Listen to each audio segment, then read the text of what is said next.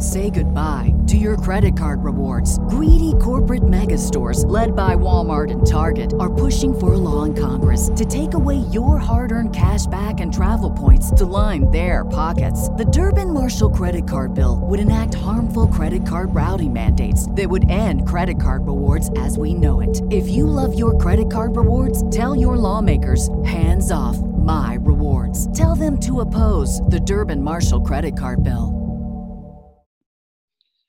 This episode is sponsored by Blue Chew. Guys, let's talk. Like, honestly, let's talk about something we could all use more of. Sex. Great sex. Now you can increase your performance and that extra confidence in bed. Listen up. BlueChew.com. That's blue, like the color blue. Blue Chew brings you the first chewable with the same FDA-approved active ingredients as Viagra and Cialis. You can take them anytime, day or night, even on a full stomach. And since they're chewable, they work up to twice as fast as a pill. So you can be ready whenever an opportunity arises, which hopefully is often for you. Blue Chew is made in the USA. It's prescribed online by licensed physicians, so you don't have to go to the doctor or wait in line. It's even cheaper than a pharmacy, and they prepare and ship it right to you in a discreet package. No awkwardness. Nobody in your business. And you don't need to leave the house. All right. Now, right now, we got a special deal for our listeners. Visit BlueChew.com and get your first shipment free when you use our special promo code GEEK. That's GEEK. Just pay $5 for shipping. Again, that's BLUE Chew.com. Promo code is GEEK. Try it for free. Blue Chew is better, cheaper, faster choice, and we thank them for sponsoring this podcast. And remember, when you support our sponsors, you help make this podcast possible. So please be sure to use our promo code GEEK, GEEK, at BlueChew.com. You won't regret it. Welcome, everyone, to an all-new episode of Geek Vibes Live. To everyone out there who's wondering why we don't do them as often, there's not enough news to really do Geek Vibes Live episodes every week. But when we do them, you know there's a lot of news that came out. And this episode is exactly that. It is jam-packed with an amazing panel and amazing news topics to break down this week. So let's start it off. I am your host, Jawan. I am joined by, like I said a few seconds ago, my amazing panel. Starting off with Tia. What's going on, Tia? How's everyone doing tonight? Weather's getting better, and thank God it isn't cold out anymore. That's all I got to say for tonight. Again, like I said in our pre-show, I was born in the South, so I despise summers. I prefer winters. So if I could, go into a hole, come back out around October, November, that'd be best for me.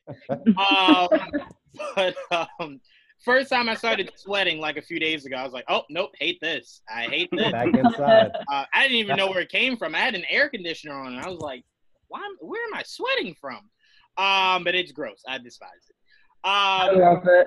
By the way, I this is probably going to be embarrassing to say on air. I asked my mom to play one of our episodes, because they're into the geek stuff or whatever. And my mom said her friend was like, I never heard when your son came on. When was your son talking? She was like, I think he hosts. I think he was talking to the whole way. And she was like, I thought that was a girl talking at the beginning. No. Okay. All right. She wants to play like that. That's some shade. Yeah. Yep. Okay. All right. So apparently I don't have a masculine enough voice. So maybe I got to stop hosting. Maybe that's that. Maybe that's where it's at. But no. I'm gonna fight that lady. But anyway, AJ, what's going on, AJ? How you doing, man? I'm doing good. We just finished our little podcast. I'm excited. Shaman King is coming back. Thank the Lord for you anime fans. Spider-Man, which we're going to talk about later on. I'm excited for all of that. So I'm good right now. I am really good. Yeah, AJ is on cloud 9 right now. This is AJ. AJ's like, this has been a great 24-hour swing for me. And sorry, and yeah. Spike Lee's new movie released I think yesterday or earlier today. So I'm gonna watch that tomorrow, and I'm excited for it. Yeah, I plan on checking that out. I sent it to Tia, but I don't think I sent it to you, Dom. Joseph Gordon-Levitt has this new series or movie coming out. It's a movie. It's a movie that I think we should all get together and review. It looks super dope. It's like he's like a co-pilot, and like these terrorists are trying to get in. Oh yeah. It's like it's in like another language. I think it's like Russian or something like that. Is it? Yeah. Oh, I was about to say, I heard it in English. It was on my June release list, and I remember I couldn't find a trailer that was in English. It was all in Russian or something. Dom secretly knows Russian, so he was watching in Russian. That would be dope. Dom did just secretly let us know that he's Russian. He's a Russian. But hold on, I want to send it to you now, Dom, before I forget, because I'll definitely forget. But yeah, so AJ, the Five Bloods, I'll definitely be checking out at some point. I have a few things I have to check out, but right now my brain is trying to process.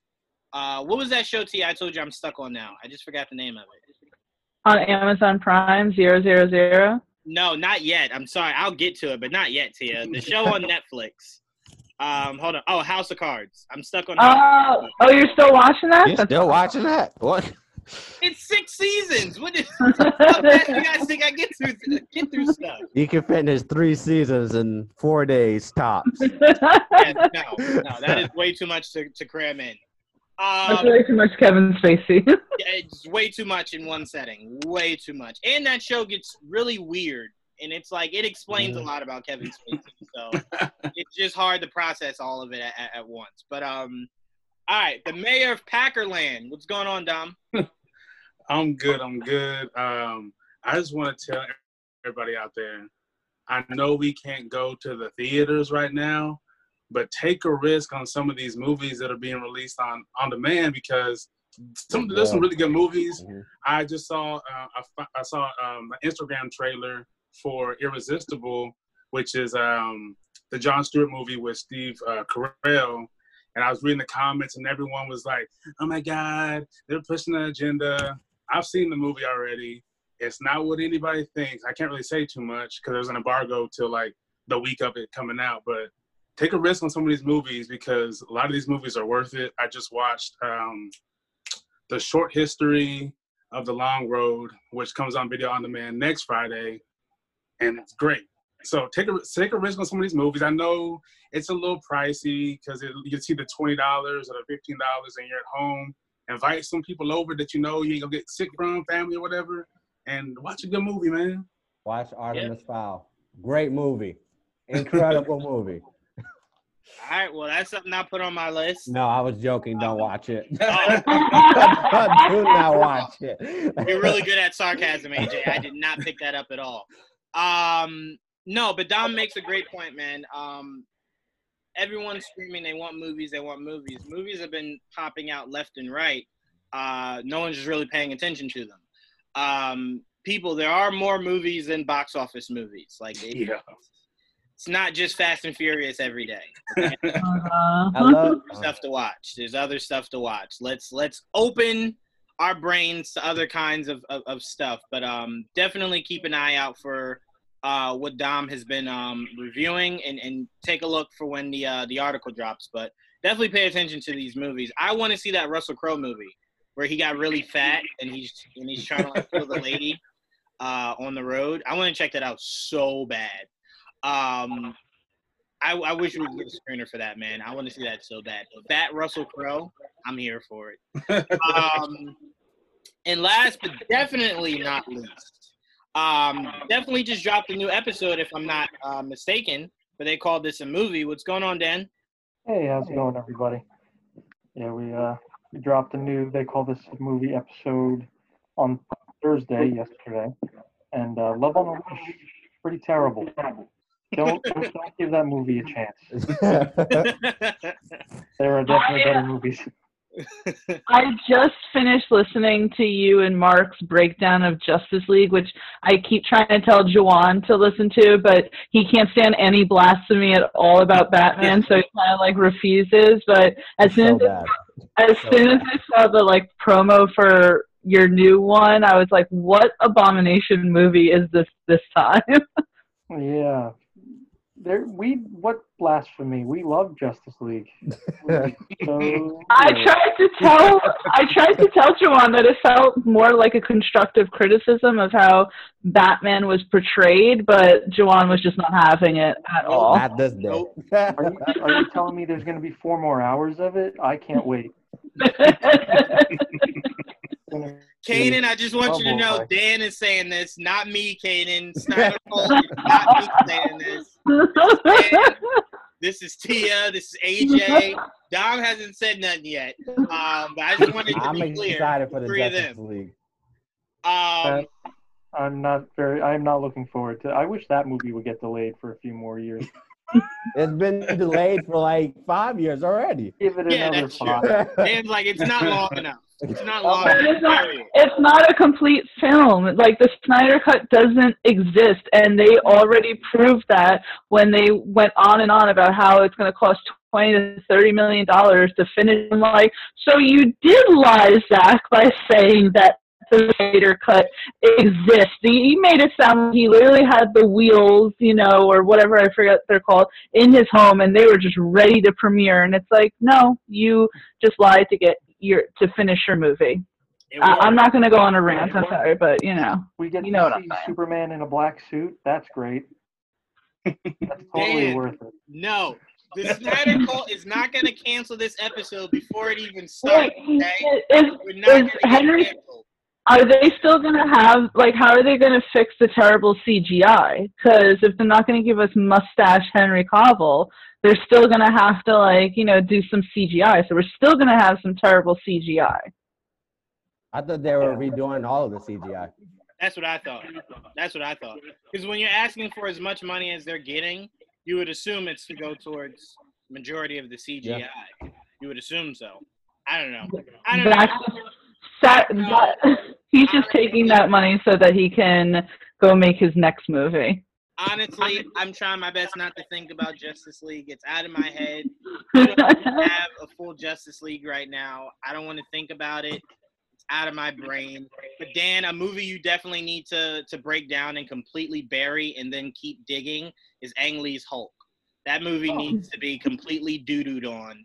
And then I need continuous runs to just pour all over that movie. Have you done Fantastic Four yet? We haven't done Fantastic Four yet. No. Whoa. AJ, before I fist fight you, which one? Which one? All of them. No. AJ, I will fist fight. I'm getting into one corner with this one, man. I'm gonna fight you, AJ. Let's get the show started. All of the Fantastic Fours are terrible. You are a poor judge of movies. You do not talk poorly of Chris Evans, Johnny Storm. Okay? Garbage. No. Garbage. No. I can't. Right.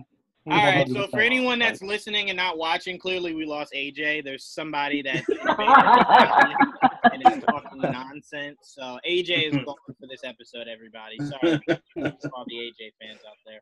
Anyway, all right, let's get into our topics. We got a lot to talk about. Let's start. Let me pull up my list here. All right, so I want to start off with Tia, you definitely could speak on this if you have anything to add to it, but I want to start with AJ, me and you don't have to add anything else. We just did an entire podcast about it. So I'll start with I actually start with you, Dan. We got the release of the new PS5 along with all some of its specific titles, the Spider-Man, whatever. Anyway, your thoughts on the release of the PS5? Anything you want to say to it, and anything about the new Spider-Man Miles Morales game? I'm not looking forward to dropping a stack on a new console. That's going to be tough, but it's inevitable. Yeah, I think the games that they released for it or they previewed are, I mean, those are some heavy hitters, man. You got Spider-Man, Miles Morales. That's gonna be huge.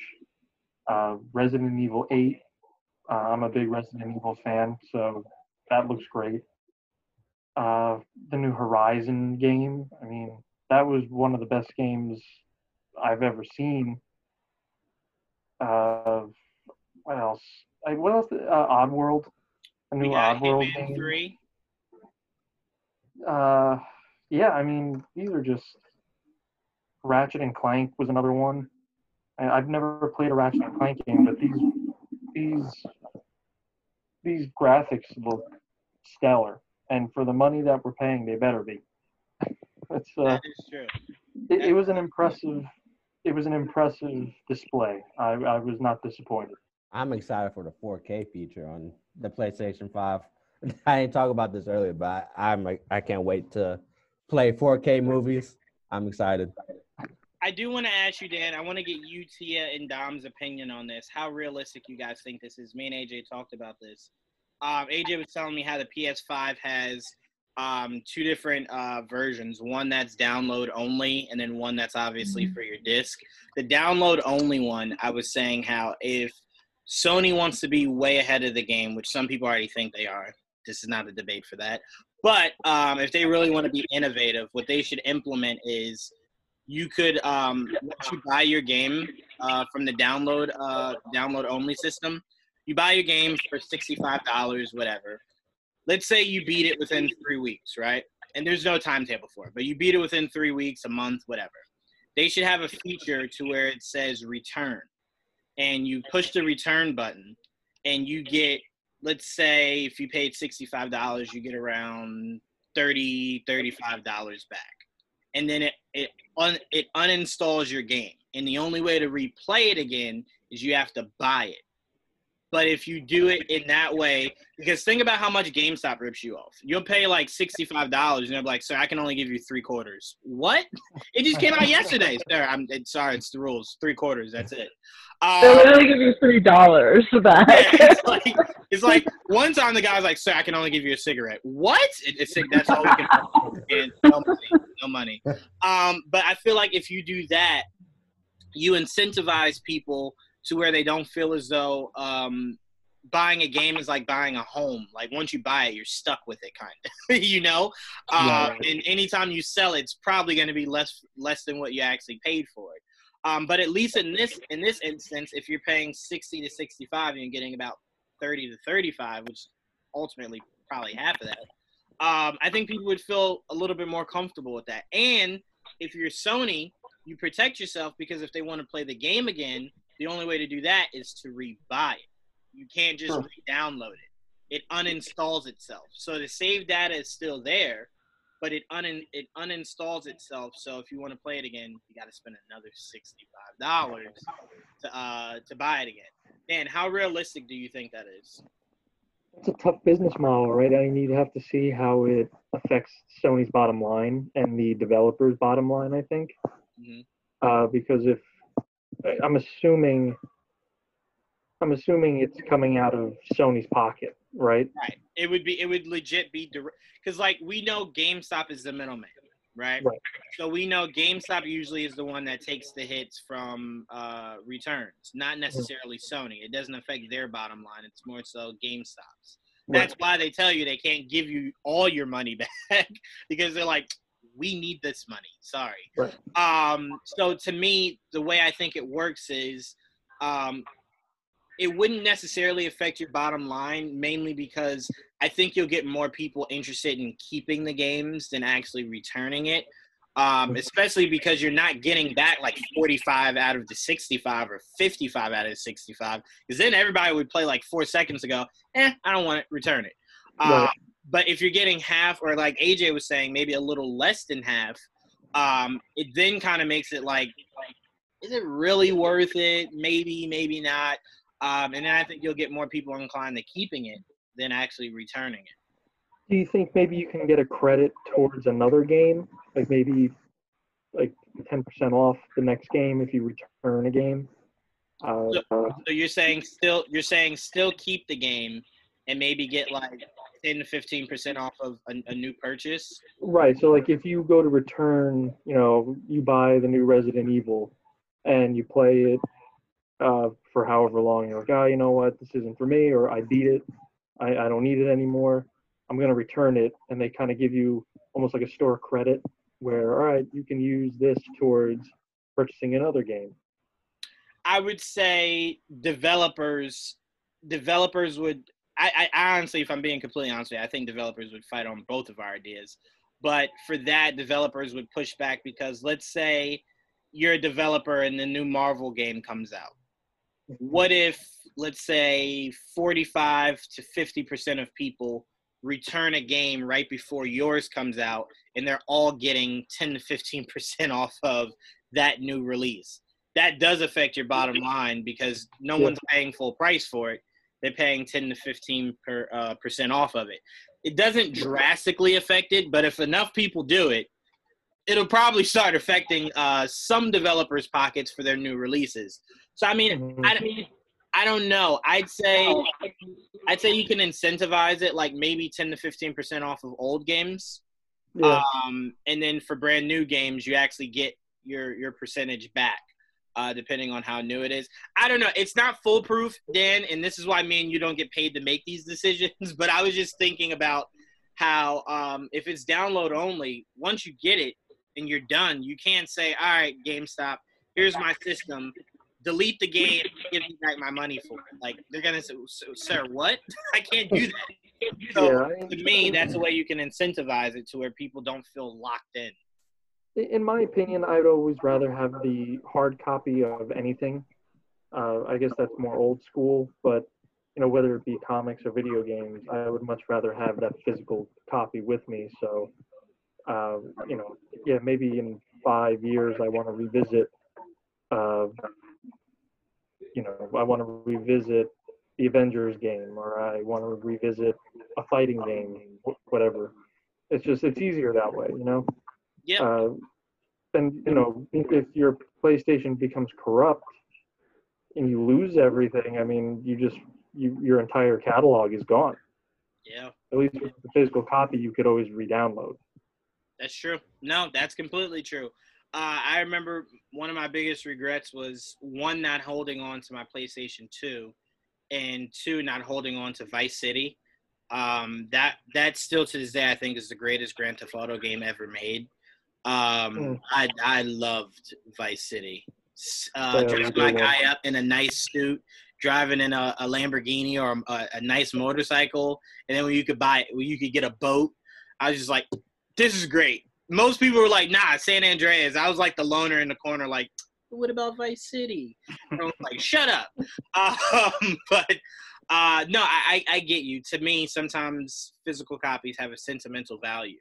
And it's something that you can put on a shelf and 30 years from now go back to, rather than it's like, I don't have the same system I had 30 years ago, so it's gone, So I completely agree. I completely agree with you. Dom, I'll go to you next, man. How realistic do you think me and Dan's model scheme or whatever, I don't know what I'm trying to say, sorry. How plausible do you think that is? And was there anything from the PS5 event that stood out to you? No, I think what you guys are talking about is very, I feel like with Sony and with anything that is, a little bit over 50% online based, you have to have a multitude of ideas to kind of bounce around, because we saw when Sony's been hacked before. So now if you have a system to where everything's downloaded to the system, and then you get hacked, and then what do? Is they gonna make a Sony cloud where you back your games up to a cloud if you get hacked? And still, I don't mean, you know what I mean? There's so many things that are not. Actually, I think what they'll come out with a PlayStation USB drive, and you'll have to pay like $100, and it'll probably be 200 gigabytes, and you'll be able to download your game to your USB drive. So if you do get hacked or something gets wiped, then you'll be able to like a backup hard drive. But yeah, I think that a lot of those ideas are very plausible and need to be something, because yeah, it does suck if I bought this game, and then take it back to GameStop and they're like, oh, cool. So, you didn't like it? No, I just beat it in like a day. I thought it'd be harder, but okay. So yeah, here's your $3. Yeah. Can you get me like $3 and like a Funko Pop or something? Like, dang, y'all already marked Funko Pop. Tell me something. They are ruthless, man. I like that. But no, like I'm not a huge gamer, but this is a system that definitely makes me, my wallet to my backpack jumping up and down, like, yo, go ahead and put some money to the side. Because some of these, like Dan was saying, with the graphics itself, it makes anybody want to just try. Even if you're not a gamer, you're like, I kind of want to see what that's about. And I think that's what's going to help them a little bit, because you're going to, especially if they dropped it now or maybe a month from now with everybody being at home, people are going to be like, y'all got no stimulus check? Let me go ahead and get this PS5, and because I would definitely buy one. I want to speak to what you just said. That's what my fear is. Let's say it comes out in October.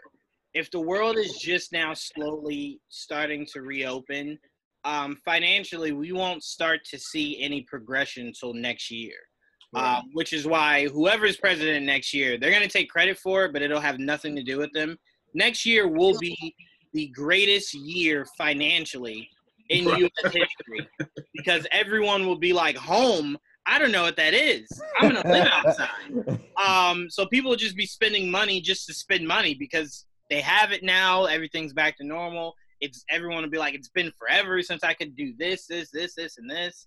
You'll see vacations at an all-time high. So I'm kind of like, I thought it was weird that they felt comfortable. Xbox also like, nah, we're still going to drop this year. And everyone who couldn't work, that's barely getting unemployment, they don't mind spending almost $1,000 on this system. They're fine. They could do it. I'm like, I don't really think so. And I'm curious how many parents are looking at their kids like, you better not expect nothing for Christmas this year. like Corona stole your Christmas. So just so you know. No, and that's a good point too, because if it is like, say there's, you got a group of 10 people, 3 of them get the system to where the other people can't afford it right now because of the Rona. I know people that way back when the PS3 came out, they're working at Walmart stocking. The little trucks come in and they hard press for whatever reason, and stuff disappears off them trucks. You know what I mean? So like, if this thing is that big and you bring it out at a time when people can't afford it and it's not their fault they can't afford it, you might see they disappear off these trucks. Like, so they might want to push it back to when people are more financially stable. Like, to me, I never understand. Like, I mean, I guess I kind of get it because it's around Christmas, but I never understood why major systems don't drop around tax season, where people are more inclined to go, yeah, no, I got it, I'll spend it. But I guess they figure around Christmas time, you'll save up or whatever. But to me, logically, I just release it around tax time where people. Those are the 2 biggest seasons where people start to buy most of their stuff, even before Christmas. Even before Christmas, you have Thanksgiving for Black Friday. It's a lot to think about when you're thinking about selling a product. I think Christmas is the easiest solution for that. No, I mean, you're not wrong, but what do majority of people do? They do layaway. I've seen people get their taxes and go to Aruba. So you're more inclined to be less stingy about your tax refund than you are about your everyday check that you're now having to save months on end just to be able to afford it around Christmas. And to me, it's like, how many fights are around Black Friday and Christmas and stuff? You know how easy it would be if someone just walked in GameStop after they got their taxes, everybody just relax. Ain't nobody. That would be the same for tax season too, then. Yeah, then if they're not focusing on Christmas or Black Friday. But here's the thing, though. Here's the thing, though. There would be no sale. It would just be the flat rate. So there would be no need to start slitting throats and kicking babies like people usually do. Be, hey, it's $600. That's it. There's no sale. There is no buy one Xbox, get a PS5 for free. So I think having that money is their sale, basically. Having that tax free, that is basically the sale. God bless. I went to one Black Friday where I saw a lady just 100% push a child on the ground to get the system that the kid had. And when I saw that, I said, nope, never again. I'll never do this again. No. If that lady didn't care enough about that kid, what would she have done if I had the system in my hand? Would she have gone John Wick on me or something? I said, probably. People are fighting over a Chick-fil-A sandwich. Not Chick-fil-A sandwich. Popeye? Yeah, Popeye. Yeah. What is this? If anyone's seen Undercover Brother, you understand why people were fighting over those chicken sandwiches. They were doing something to those chicken sandwiches. But all right, Tia, I want to go to you before we move on. Was there anything that oh wait, before I go to you, Tia, I'm sorry, Dom. You didn't say anything about the games. Were there any games that stood out to you? I didn't see a whole lot of the clips. I saw like just stills, and that was kind of enough. So that Miles Morales looked fire, and the like Dan was saying, the Resident Evil, and whatever. There was one like it looked kind of like a God of War type of game. I couldn't tell what it was. And then like Assassin's Creed. I'm always down to do some covert neck breaking. So yeah, there's a few. Outsourcing wasn't so expensive. Not the system itself. That's gonna be worth it because it's gonna last a long time. But just dropping 70 on the game and then like it possibly not being good is very disheartening. Which I guess is, helps with YouTube. You watch somebody playing the game and you're like, oh, this game's trash. I don't got to buy it. So I probably, when the game drops, I'll probably wait like a month, let some gameplay, come out on YouTube and then make my decision on whether or not I want to buy it. But there's a couple that are no-brainers. Spider-Man, Resident Evil, those are no-brainers. Yeah, I'm not getting either system for about 3 or 4 months after it comes out. Let all the bugs trickle out, all the issues trickle out. Because what you're not gonna do is have me spend $500-$600, and you try and tell me, hey, just be patient, everyone. We got a few bugs to sort out. It overheats and blows up. Right, bugs. No, where was this bug information when I dropped $600? Like, no one told me about bugs when I dropped $600. But you know what I want to know though? With all the pandemic going on, how are these being produced? I don't know how many they already have made, but like it's kind of somebody is like having to put their life at risk so we can play some video. I'm pretty sure they do it like a couple years in advance. Yeah, hopefully. Yeah, they do have to like test it out and stuff. Dom's just picturing people in hazmat suits.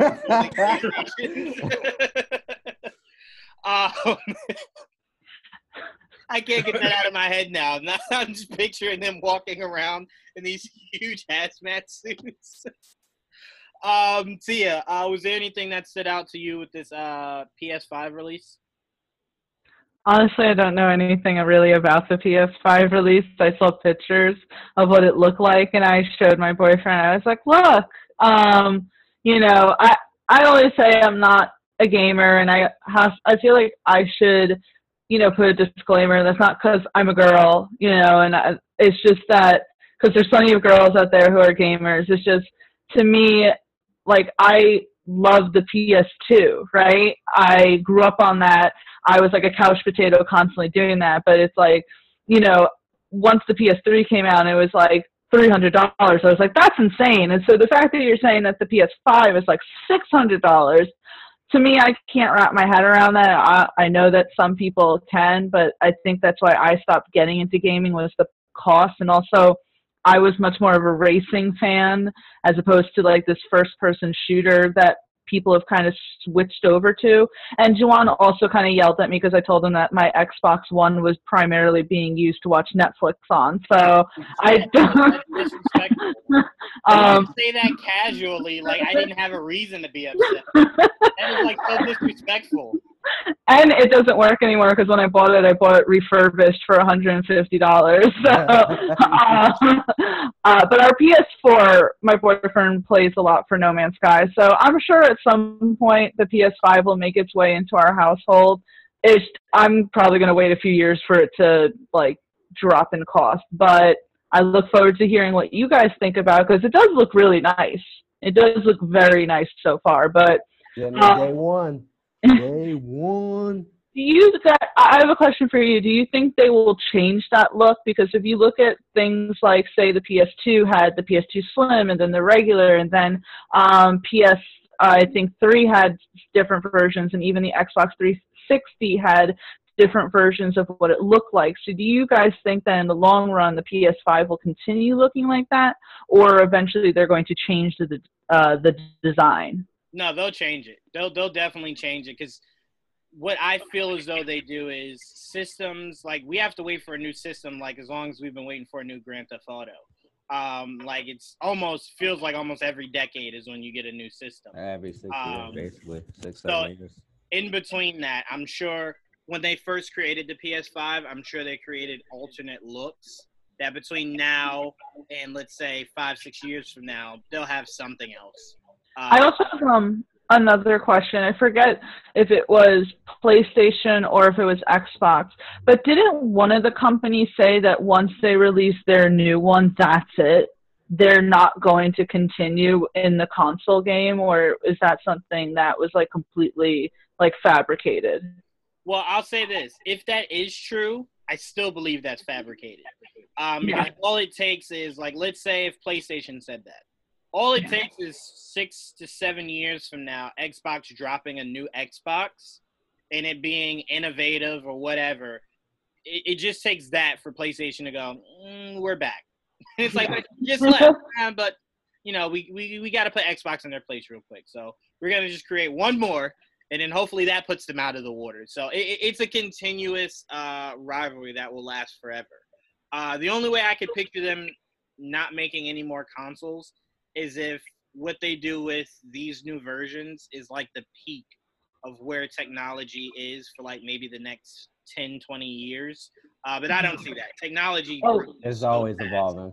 It grows so fast. So I will argue. I doubt it. I will argue maybe with the PS4, they might not change the look, like the overall look of it, because we are getting 2 editions of it. We're getting the digital edition, which you don't have the disc reader, and then you have the one with the disc reader, and you can put on the side or make it horizontal and all of that. So the overall look, like the physical design of it, I don't think will change at all. But you can have skins or bundles, like we were talking about. Boss Logic, I think he did one. That's not bad. For Spider-Man. So we'll probably have like different skins for the PS5, but I don't think the look of it will change. Now Xbox Series X, I think they will have an overall change in design within like 4 or 5 years. And I also wanted to comment on what Dom was saying, because I thought that he was bringing up a lot of like really good points, just in case, you know, like what are you going to do with your PlayStation if something kind of goes wrong with it. I like the USB idea, but it reminds me of, again, because I was such a big fan of the PS2. Remember when they had the little things that you had to insert into the PS2 and you could put all your games on that, like something like that? Is that what you like kind of meant, Dom? Yeah, because I feel like there has to be some kind of portable plug and play aspect if you want to do all digital. That way you could take it to someone else's house and plug it in and kind of, you know, have your console on their console until you know, leave and whatnot. But yeah, basically that's the same thing. Okay. All right. Let's move on. Now that we got that done, I want to get angry now and get it out of my system so we can have an enjoyable show for the rest of the show. I want to talk about Batwoman creating a new character to replace Ruby Rose's Cat Kane. Just let me get it out of my system, and then we can move forward. I've been holding this. I've been yelling at Joel. And he's like, "Why are you so mad at me?" I'm like, You have to receive it because I can't give it to them. So there's a report that they're instead of recasting Kate Kane, which is Batwoman's character, they're going to create a new character and have that character become Batwoman. And apparently the backstory is Scarecrow kills her parents or her dad, and that's what launches her to become Batwoman. The original report was Kate Kane would die. Then the showrunner came out and said, nah, she's not going to die. We just don't want to disrespect the legacy Ruby Rose built in half of the season, might I add, because Corona stopped the whole finish of the season. We don't want to mess up the legacy she built, so a new report came out and said Kate Kane will disappear, quite like we know, if you watch the show, quite like we know Bruce Wayne did, which leaves the door open for her to come back. I have already told Joel, if any of this is true, and they're not just recasting Kate Kane, they lost me. I have no interest in watching the show anymore. None. That is the stupidest idea I've ever heard in my life. I told Joel that would be like, and he said it's not comparable, but I'm like, it really is. That'd be like if they were like, well, Ben's out as Batman. There's no replacing that. We're just going to go have Robin be the new Batman. Dick Grayson's our new Batman. What? No. What? Screw Ben. Give me Batman back. Like, give me Bruce Wayne. I don't care that he's gone. This is just heartbreaking because I was one of the main ones celebrating how amazing I thought season 1 of Batwoman was. I thought Ruby did a great job. I thought it was a great cast. I thought it was a great villain that you were setting up to be her version of Joker. I loved everything about it. As soon as I heard Ruby Rose left, I said, all right, I don't like it, but okay. And then I'm like, all right, you'll just recast her. Hopefully the girl from Krypton, Wallace Day, she'd be a perfect Batwoman. My fingers are crossed for that. And then to hear that they're talking about just creating a whole new character, that is the largest spit in the face that you could offer a fan base that was rallying behind this show. And the thing that made Ruby Rose's casting so special is that she is actually lesbian, quite like Kate Kane.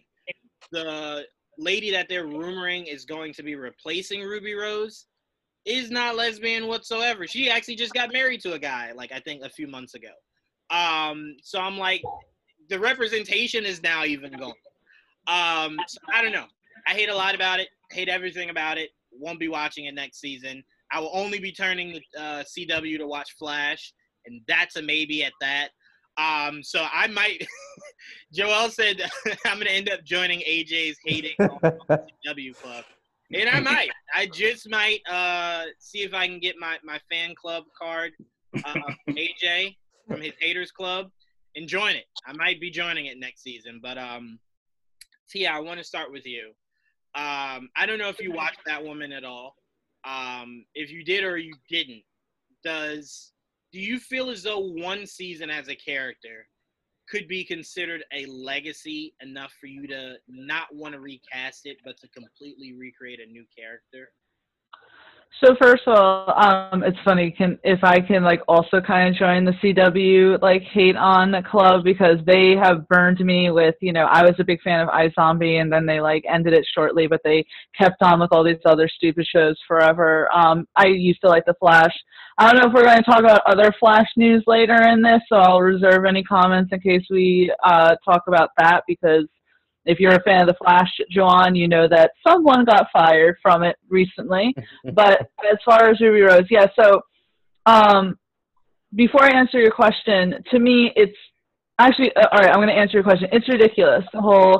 I have not watched Batwoman. I was planning to eventually, but I just didn't get around to it. I think that it's crazy to say that you don't want to disrespect her legacy. It's one season. I actually wrote an article about, like, this wouldn't, if they did it right, this wouldn't be the end all for them. Spartacus, lost their lead actor and they got someone else to play him. And as far as I know, I knew people who were fans.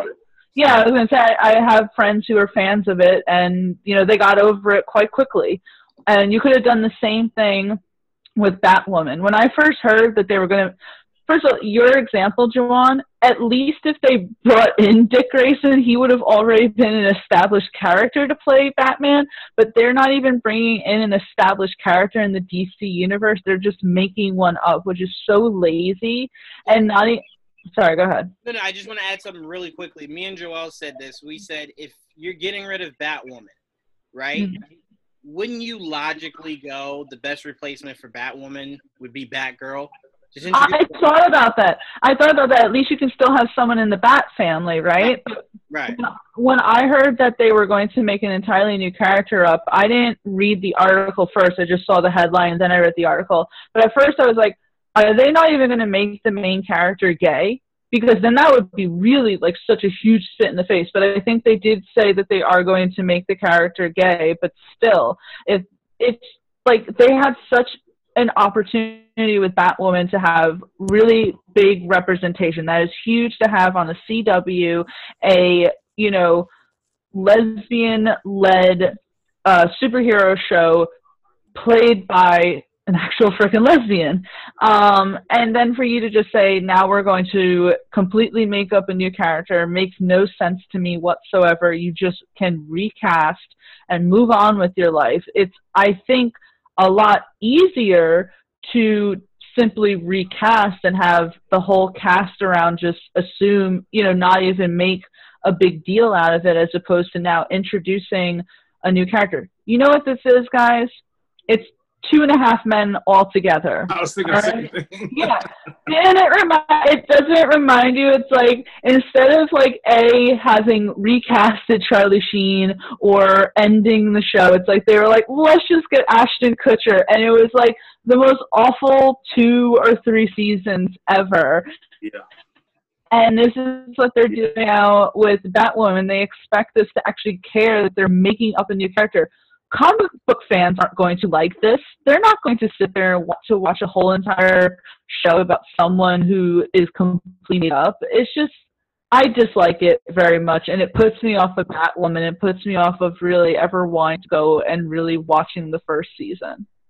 And I want to know if you and Dom remember this. You guys remember when we were breaking down her leaving? Remember how I said there's more to this? Like, yeah, full of it. It's not just the scheduling and no, and she came out with something on Instagram saying those who know. Right. And it's like, okay, something happened. A lot of people like to chalk up a lot of what I say as, oh, he's just really crazy, and usually you're right. But to me, I could smell BS from a mile away. And the fact that she was so excited to be Batwoman. Something was happening behind the scenes that obviously she just didn't agree with. Because you're not going to tell me that you didn't know you had to shoot long nights. What is that? That's like becoming a doctor and going, oh, wait, you want me to perform surgery? Oh, no, I didn't know how to do that. What are you going to do? I thought I would just walk in the room and say, you're sick or you're not sick. What? Why would you think that's what you're going to do? So to me, I knew something was fishy about it. I didn't know what specifically. I still don't. But I knew something was off about that. And this is just very unfortunate. Like, I was, and what's crazy is, Tia, before this news came out, I was actually on HBO Max rewatching season 1 because I loved it so much. And then when I heard this, I said, nope. I even took it out of my list of favorites. Said, nope, don't even remind me that it's on here. Get rid of it. I didn't want to see it. Get rid of it. Dom, I'll go to you next, man. What are your thoughts on this, man? A whole new character? Come on, Dom. It seems very it seems kind of lazy. It just seems like it almost seems like this was the plan all along, and there was maybe some kind of conspiring against her, and that is what forced her to leave on her own terms, because she had heard or caught wind of what was going on, and this was their turn the whole time. It doesn't hit the ear right. Even just reading it, like, wow, what? Like, the whole show is about this person, right? And then you're like, problem. Nah, we'll just put in somebody who, it don't matter. Just we'll put a cape on them and put a bat there. It is what it is. It doesn't make any sense. It's very, and I didn't watch the show, but like it felt like 2.5 Men, same thing. Like, oh, Charlie Sheen, and he got hit by a train. What? Out of all the things y'all could have done, he got hit by a train. What the hell? Yeah, that's ridiculous. So I think if we don't hear, the news before the new season, we'll know, depending on how they make her disappear or die or something, whether or not it was more of a conspiring thing or just they parted ways. If they do her dirty and write her off in some weird way, like Batwoman falls off a building to her death, I'm like, what? She's Batwoman. How she fall to her death? Yeah, it doesn't make any sense. It really doesn't. Even the showrunners' response to the news, she was even saying how they were tossing around just recasting, and Greg Berlanti was like, nah, don't even recast, just whole new character. I'm like, whoa, hold on.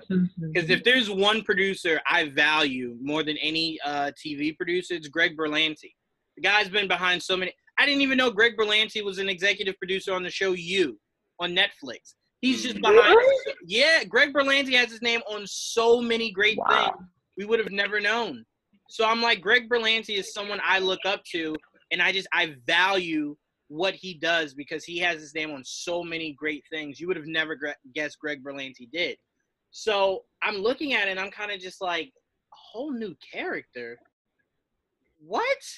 Like, come on. I'm sorry. Does that mean they're going to scrap everything? Are they going to scrap the whole first season, essentially? I don't know what the story arc was, but I would assume there's some... There's a way. There's a way you could do it and not have to scrap the first season. There is a way you can do. They could do it and it would work. My issue isn't about it working or not. It could easily work. My problem is that it's not Kate Kane. You gave me a whole season 1 about Kate Kane. I'm invested now, and now there's no Kate Kane. What do I care? Like, Kate Kane was the cousin of Bruce Wayne, and you're now starting to implement the idea of Bruce Wayne possibly popping in. Now that means nothing because his cousin's gone. So I'm like, what? That doesn't make any sense. That's why I said, and Tia, you were alluding to this, Barbara Gordon makes perfect sense because Barbara Gordon would be somebody Bruce Wayne would have trusted before he left. Lucius would have known Barbara, therefore Lucius's son would have known Barbara. So if Barbara pops up in the Batcave, it's not like we got to wait now 6 episodes for his character to be comfortable with her being in the Batcave. It's more so just like, oh, I know you. This is more so of like Bruce would have trusted you to take over for Kate. And it's not even somebody like, I guess it would have been fine if you were building a character throughout season 1 that Kate Kane really trusted that was maybe a little younger than her, that you made like a Robin version of Batwoman. So it's kind of like, while I'm gone, you'll be protecting this. It's not even like that. It's more so just like, we didn't know she was leaving, so we're just going to make something up. And the flow is going to be completely different because according to the reports, the character is going to be the complete opposite of Kate, which also to me sounds like they just needed to have something so different than what they got because there's such bad blood between everyone that they have to have someone that's completely different than Ruby Rose's Kate. Correct me if I'm wrong, Kate, because you have in comic books you have so many certain characters that are played by a group of people. Like there's a few Captain Americas, there's a few blah blah blah. There's been a few Robins, but Kate Kane is the only Batwoman, so they can't. So it's just stupid. Is she gonna don the red wig again? Like, what is going on? Yeah, I don't like it. I don't like it. I didn't like when the CW forced down my throat 3 to 4 different versions of Black Canary and didn't get any of them correct. It's just like, at some point you got to either shit or get off the pot. And to me, if Ruby Rose wasn't coming back and you won't recast her, just cancel the show. I have no more interest in it. But Dan, what are your thoughts, man? Did you give Batwoman's season 1 a shot? I haven't watched it. No, I haven't watched the Batwoman series, but I agree with Dom where it just seems lazy. You have a lot of people who are comic fans who are invested in her story from the comics. Now you have other people who are invested just from watching the show, and you're just wiping that away. It seems like that's not fair to the audience. You can't bring people in and have an interesting character just wiped away because you're getting rid of that story essentially. It's gone. I was thinking, yeah, I've been watching Community on Netflix, just kind of like binging it in the background. Me too. And yeah, and I mean, I haven't seen it in forever, so I've been watching it, and there's so many good characters in that show. When Donald Glover decides to leave, that would be like, oh, we're just gonna create a whole new character to take Donald Glover's place. Like, well, you can't do that because he's he was meshed into the fabric of that show, Right. and that's what this character is to Batwoman. She is the show. You can't have a Batwoman show without Kane. So it's again, I'm not that interested in the show to be fair, but I don't making a new character is so hit or miss. Like you're really playing with fire right there because you can make a character that absolutely nobody agrees with, and you're just gonna tank. Or maybe people will love the character. Who knows? But I'm willing to bet more people are not going to enjoy this brand new character than they will like it. Yeah, and I'm glad you brought up the Community point. I never watched it. I've never seen Community. So I binge watched it maybe a few weeks ago, and I remember when Troy was leaving. When I got up to that episode, I had Googled it to see if like maybe he comes back or something. And when they were like, no, he's gone, I didn't even finish the rest of the series. I had no interest. Like I think I maybe watched the very next episode after he was gone, and not hearing Troy and Abed in the morning, not hearing that, and knowing that I wouldn't hear it again, I was like, nah, I'm not really interested. I'm not really interested. But we see it so often done. I don't know if any of you watched the show New Girl, when Damon Wayans Jr., who played Coach, he was only in that first episode, and then they brought in another black dude. And I was like, wait, did they recast Coach? But no, it was a whole new character. But they didn't, like, Coach wasn't gone. He just wanted to go do another show, and then he came back later on in the series. So sure, could that happen? Yeah, but then at that point, if I become invested in this new character, and now it's like, all right, well, Kate Kane's back now for good. No. No. They even did that. They did that with Game of Thrones. Dario Naharis. They had the one guy playing for an episode or two, and then they totally recasted him, and it wound up working the show's benefit. Right. But can you imagine they introduced this guy, and he's now Daenerys' love interest, and then they completely get rid of him and bring someone else in. And we're like, well, wait a minute, where did that come from? Why? What happened to the other guy? Exactly. And you never know. That's the problem. You never know. Right. Yeah. It's he was in a few episodes. He was in a few episodes actually before the new guy came in and stuff. That was very weird. I remember when that happened. But then again, they had 3 mountains. That's true. Yeah. That is true. Yeah, I mean, but the thing is, they always kept those characters. They never got rid of them and like, oh, now this is the Hound's brother. Like, what? But see, where you can get away with that in Game of Thrones is the focus is on so many different characters. There is not one focus in that entire show. Everyone's a focus. In Batwoman, the show's called Batwoman, which means that's your focus. So if you're telling me, oh, no, the Batwoman you saw last year, nah, we got a whole new girl. Wait, what? What do you mean? It takes away from the whole purpose of what you just set up. So no interest for me. But AJ, you know as well as I do, there are so many female characters in the Batman world. you could have used. Why create a whole new character? There's Spoiler out there, AJ. We could have had Spoiler, man. Why would you just create an all-new character to be Batwoman when there's so many other female characters you could have used? Hell, AJ, I would have taken Katana. I would have taken you calling the show Katana now rather than you creating a whole new character just to excuse you still having that show on air. But what are your thoughts, AJ? I'm just going to make this short and simple. Just cancel the whole Arrowverse. Please and thank you. Oh, no. See, you go too far. You go too far, AJ. Listen. Cancel the Arrowverse. Focus all those characters going to HBO Max. That way we can actually get quality shows that don't repeat the same topic over and over again after every other season. I'm just over the Arrowverse as is.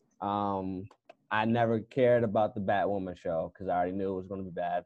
And I watched the first 2 episodes and I thought they were bad. So I just don't like it. So I don't really care about this news. It's whatever. That wasn't even objective, AJ. You said you knew the show was going to be bad and then watched the first 2 And it was bad. And it ended up bad. I tried. You I gave went in it thinking it was going to be bad. I gave it a chance. And it was still bad. All right, so clearly we lost AJ again. He lost his connection. He's no Arrowverse is show. Terrible, but okay. AJ, I swear, it's like you and maybe 2 other people that feel that. Now, to be fair, we're right. No, you're not right. Arrow was fine. It ended a season maybe. Arrow got bad after the 3rd season. Flash got bad after the 3rd season. I would then argue you didn't watch Arrow after those 2 middle seasons because when it came back with Prometheus is when it started to catch. Regardless, there's too much filler in all these shows. Too many fillers. Oh yeah, for sure. Yeah. I can't. My brain doesn't just keep doing fillers and fillers and fillers. No, I can't do that. Cannot. I don't necessarily disagree. Me and Joel have been saying it for the longest. These shows should only be about 13 episodes. You making them 22 every year means there's a good point between when it first airs in October and when it ends in May. There's a good month I could just not watch it and come back and I didn't miss anything. Like I legit missed nothing. Like I left in November with Barry and Iris arguing. I come back in January. They're still arguing. I didn't really miss anything. I didn't really miss anything. Nothing progresses in these shows. They progress and then they degress. It's very much what is that? It's very much run like a soap opera. I won't disagree with it. It's very much a comic book superhero station, but whatever. My point being, stupid. It's stupid. All right, let's move on. I got myself angry. I thought that would help. EJ just made me angry. All right, let's move on. All right, so we got a report. This is rumor. This is not a legit report that is factually based. It's a rumor that Matt Reeves' Batman will be his own version of Joker for Batman, the Batman sequel and possible 3rd and final movie of its trilogy. This news is pretty cool. I know a lot of people, for some strange reason, very weird reason, wanted, this Batman to connect to the Joker solo. I don't really get why. He was 10 there, maybe not even, maybe 8. So I'm like, you want your Joker to be like 80 and your Batman to be what? Just turned 30? That's what that's a dynamic you think would be cool to look at? All right. Honestly, I would love Rami Malek to be Robert Pattinson's Joker. If you guys ever seen an interview with him, he's just naturally weird and creepy. And that's not to take a shot at you, Remy. That's your personality, and I love it. It's just very Joker-esque. Like if someone came out tomorrow and was like, "No, Remy just killed like 6 people in the hospital," I'd be like, "No, I believe it." Rami Malek, the guy that played Freddie Mercury, yeah, no. Have you seen his face? I believe it. I believe that. But to me, I'm completely fine with them adapting a new Joker. I'm okay with saying goodbye to Jared Leto's Joker, as much as it will pain me. And I'm completely okay with never seeing Phoenix's Joker again. I'm completely okay with those two scenarios. Made my peace with it. Saw Suicide Squad again. Cried a little bit and then got over it. The Joker solo is way too emotional to watch again. I'll probably never go back to that movie. Yeah, creating a whole new Joker. I tell people all the time, if you've ever read Batman comics, the Joker is never the same. There's just so many different versions of Joker. So to me, I would personally love the Joker from Endgame that could remove his skin from his face. I would love that kind of Joker. That Joker was very psychotic. So I would prefer that for the next Joker, especially if Reeves is building such a dark world with what he's doing. Give me that Joker in a heartbeat. Just seeing how that would play out with him taking his flesh and stapling it to his face. I'm getting chills. I love it. But yeah, so I mean, I'm completely fine with this. The rumor did not say whether or not he would be a main villain. Or if he would be more par for the course in the movie, just showing a whole bunch of villains. But Dan, I want to start with you. What are your thoughts, man, on the idea of Matt Reeves introducing his own version of Joker? Is there a Joker you would like to see him use, or is it more so just like, I trust Reeves, whatever he does, he does? I'm all jokered out right now. I'm not in any rush to get a new Joker, but if it's going to be in the third movie, and that's going to be quite a while from here, that's fine, I guess. I don't know. I agree with Tia. We were talking about it before the recording. Just give me someone else. He's got such a in-depth rogue gallery, and we've only really scratched the surface on it. Give me a good Scarecrow. Give me Scarecrow. I think if you're trying to be gritty, go psychological. I think we didn't really do the Scarecrow justice with Nolan.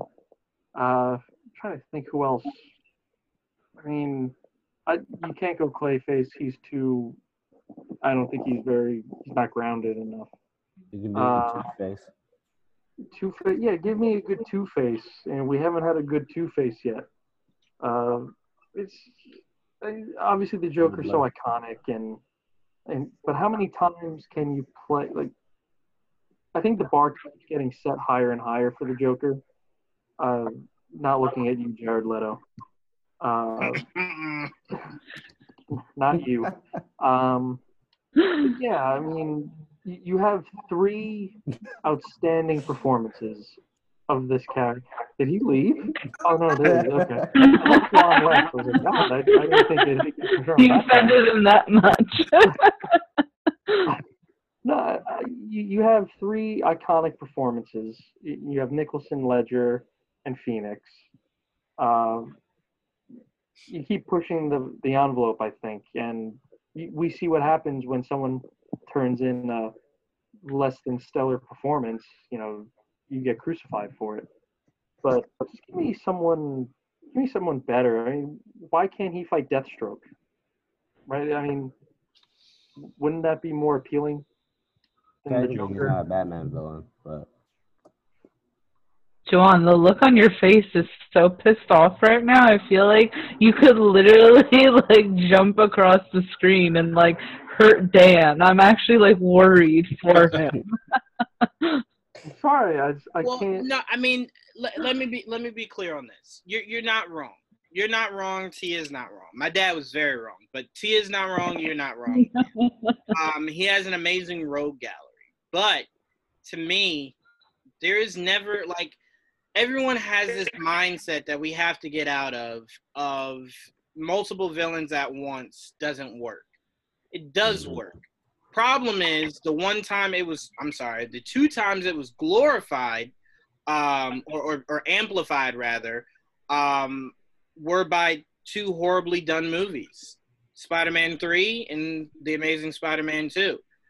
They were just badly. They were bad movies. It could have had one villain, and that still would have been a bad movie.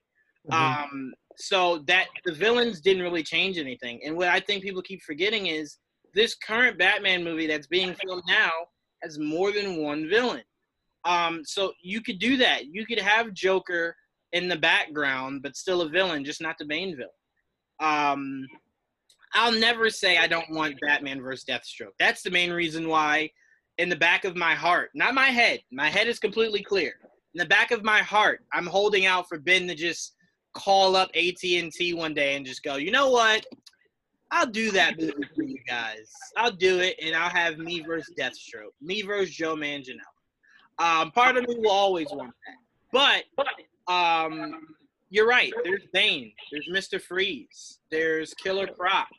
There's Man-Bat.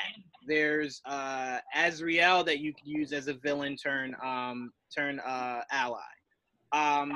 There's so many. I mean, you could even go comical. You can go Condiment King. You can go Kite Man. There's just so. I was thinking of going with the ventriloquist. You know, you have ventriloquist. Absolutely, do a gangster movie. Absolutely. Exactly. Yeah, you have a gangster movie. There's so many different ways you go, but me and Joel were talking to each other, I would never. The reason why I won't say I could ever necessarily be jokered out is because it's like, picture if you're playing Uno with somebody, right? And they take all the draw 4 cards out.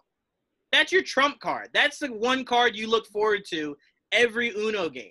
And you would never want to limit someone's hand. So if every director that directs a Batman movie wants to use the Joker, I don't blame them. It's the best character to use.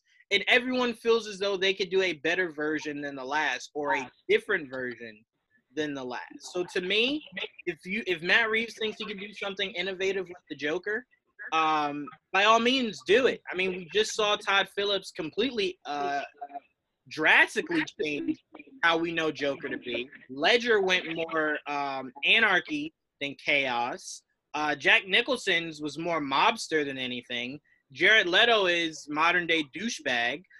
So I'm like, everyone found a unique way to create their Joker. So to me, by all means, if you want to use Joker, let's see what Matt Reeves can do.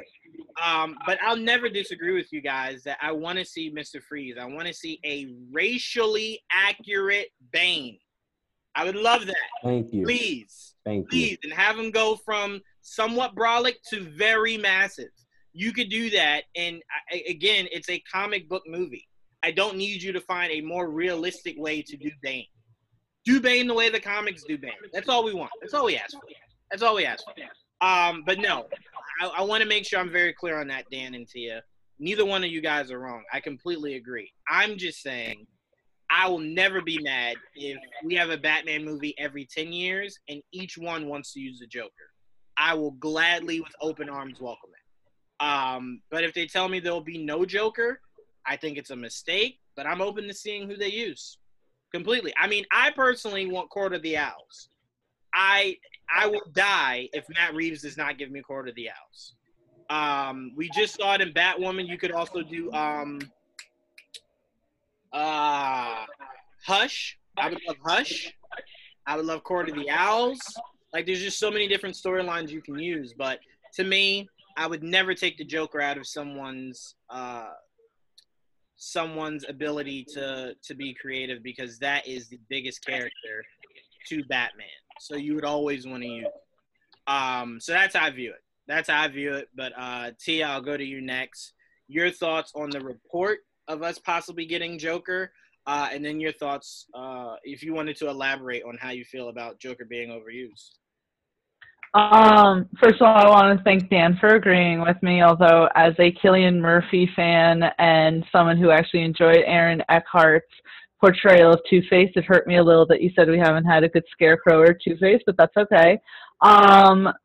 You know, we talked about this a little. We've had a lot of Jokers. Juan named most of them, but we had Cesar Romero, Jack Nicholson, Heath Ledger, Jared Leto, Joaquin Phoenix, Cameron Montague.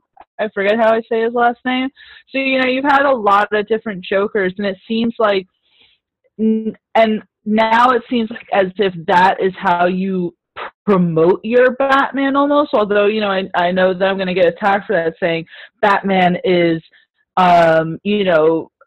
enough to draw crowds in. But with these superhero movies and these comic book movies, it's the villains that really, I think, get you excited, at least for me. And the Joker is a way of being like, okay, come on, guys, especially in this in this moment that we're in where the Snyder Cut is so being revisited and people are becoming so enticed by now this new version of the Justice League, and people reminiscing about Ben Affleck as Batman and Zack Snyder's vision for Batman, that it almost seems like a ploy to be like, remember, Matt Reeves is still doing his version of Batman. Guess what? We're going to have Joker in it. And, a Joker that's much better than the Jared Leto version and different than the Joaquin Phoenix Joker. And it's like, let's just concentrate on the other villains that Batman has. I mean, Joanne just named off like 20 of them. He has so many other villains that I think we should introduce to the world, introduce to those who aren't as big as comic book fans and they just like to watch the movies. I would just am more interested in that. I don't really necessarily want to hear about Joker right now. Let it breathe. It used to be one of those things where when someone was announced playing Joker, it was like this huge thing, like, oh my God, someone's stepping into this role of this very complex character. Now it's just kind of like, anyone is going to be able to play Joker, who cares? But to me, and it also feels Nolan-ish, honestly. I was mentioning this beforehand, you're going to have the first movie, with different villains, and you're going to tease him or introduce him in the first movie, and then you're going to have him as a main center point in the second one, and then even the third one, which would have been Christopher Nolan's plan if unfortunately Heath Ledger hadn't passed away. So I'm just saying, like, right now I don't really care, and I like the Joker. I actually love all versions of the Joker, even Jared Leto's version. But as someone who does enjoy the Joker, I just don't really want to hear about him right now in a live action capacity. I want shit to breathe, pretty much. AJ, your thoughts? Okay, so I understand those points, but when you're tired of the Joker, are you tired of the character, or are you tired of each portrayal? Like each Joker is different. What I'm confused on is, how are you guys tired of it if each Joker is basically a different character at that point? You just have different styles of the Joker. Like, sometimes I don't understand why people get tired of the origin stories, even though we get different takes of the origin stories. It's not like we're getting the same origin story. It's just like a different style. So that's why I don't understand. Well, I was the point I was making to my dad, who voiced almost exactly what Tia was saying, was people only complain about that when it comes to Batman. Because I can tell you right now, there's not been one X-Men movie where Magneto wasn't your villain. Not one. Not a near one. Not a near X-Men movie. He didn't turn out to be your villain in some capacity, and no one's complained about it. And here's the kicker.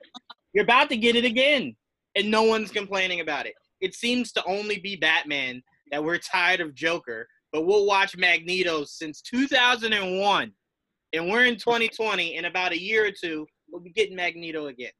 And it just doesn't seem to really bother people. So that's what I told him. When I said that to him, he was like, oh, I never thought about that. I said, yeah, only because in the capacity that we've gotten the Joker in, it's been so hit or miss to where people either loved it or they hated it. So it's kind of just like, it's not been a steady ride of, oh, I just love every Joker. Everyone finds something about a Joker they didn't like. But no one's really complained about Magneto being a villain. And if you guys don't believe me, X-Men 1, villain. X-Men 2, villain. X-Men 3, villain. First Class, villain. Days of Future Past, villain. Apocalypse, to a degree, not the full movie, to a degree, villain. Then the last one that just came out, to a degree, a villain. So, like, that's 7. We're only talking about 4 Jokers, and Magneto's done it 7. 7 movies. He's been your big bad. So to me, I just look at it and I'm like, and the crazier thing is, there's only one Magneto. There's no different versions of Magneto. There's 2 different actors, but it's always been the same Magneto. Each Joker is different. You don't watch 89 and The Dark Knight and go, it's like the same thing all over again. It's completely 2 different Jokers. Like I said before, one was about chaos, one was about anarchy. As much as those 2 things sound the same, they're different. Their motivations are different. But I'm sorry, AJ, before you have to go, if you wanted to finish, I'm sorry. Yeah, I agree with you completely. I also want to point out that we are getting most of his rogues gallery in this first one. I shouldn't say most of them because he has a lot, but we are getting the majority of his rogues gallery. In the first one, we're getting Riddler, we're getting Penguin. Say goodbye to your credit card rewards. Greedy corporate mega stores, led by Walmart and Target, are pushing for a law in Congress to take away your hard-earned cash back and travel points to line their pockets. The Durbin-Marshall credit card bill would enact harmful credit card routing mandates that would end credit card rewards as we know it. If you love your credit card rewards, tell your lawmakers, hands off my rewards. Tell them to oppose the Durbin-Marshall credit card bill. Catwoman. Yeah, I don't count Catwoman as a villain very much, though. Well, it depends on how they use her. If they use her like an ally, then no. But she has been a villain for Batman before, so who knows how they use her. I just think that Matt Reeves has a plan, especially since Warner Brothers gave him the time to take for his scripts. So they obviously let him have his creative freedom. So right now, I wouldn't count the Joker out or any of Batman's villains out right now, or complain about the amount of villains, because Matt Reeves does have the creative control on that part. Now it's up to him to make it good, and I do have very high hopes for him to make it great. Good as the Dark Knight, hopefully. I'm really up there with the Batman right now. So I have high hopes for this, and I won't complain right now since Matt Reeves has the creative decision. Warner Brothers seems right now like they're just basically leaving him alone. So I have no complaints. Yeah. Unless in a few years we get a call to action of the Reeves cut. Exactly. That's true. But I will say, if you actually break it down, we've only ever seen Batman face off against the Joker twice. Only twice. When? 89 and The Dark Knight. That was it. Leto's Joker didn't face off against Batman. Phoenix's Joker didn't face off against Batman. Gotham, they never actually showed Joker and Batman fighting. They showed Batman as a shadow and like throwing a batarang in Joker's hand, but that was literally the extent of it. They were building up Bruce Wayne before he became Batman versus Jerome. So like that whole thing was very weird.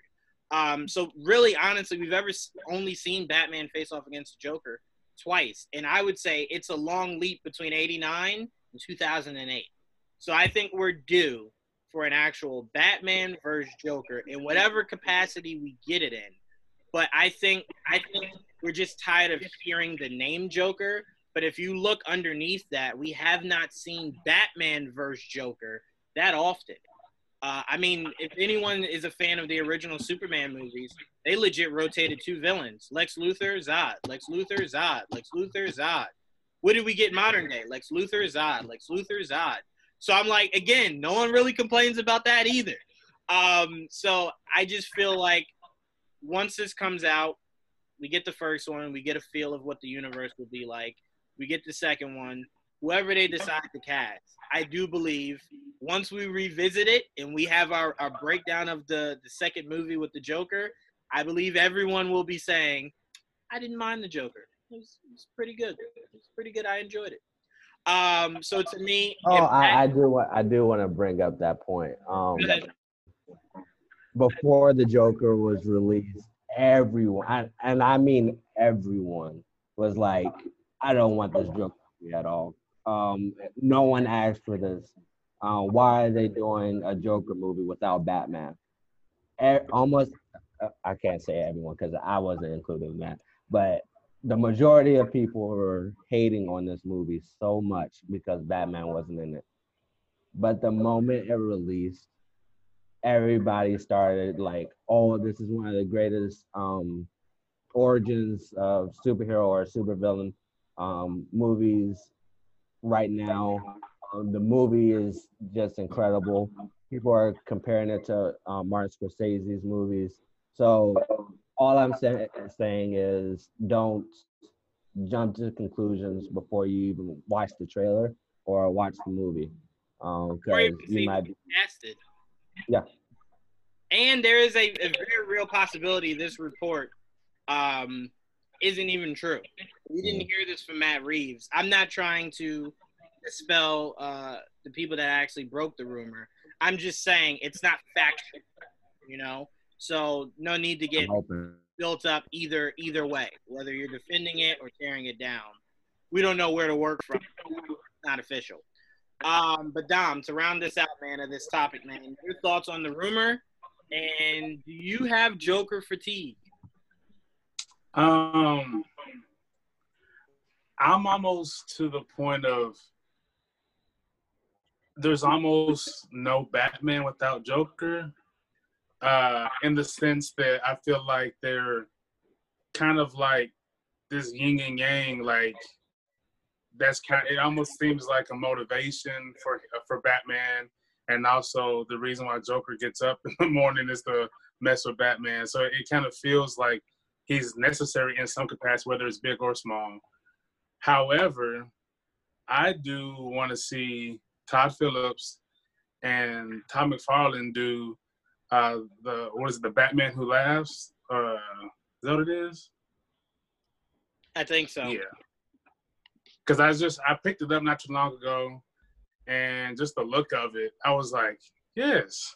Because people have increasingly got more comfortable with a darker comic book type movies.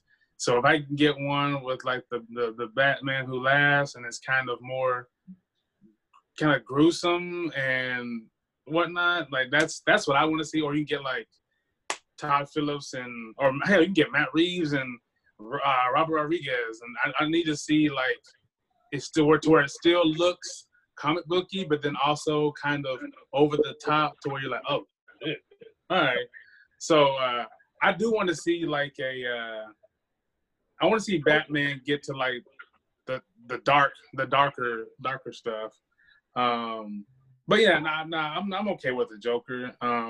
As long as the person does good, and it's just big shoes to fill.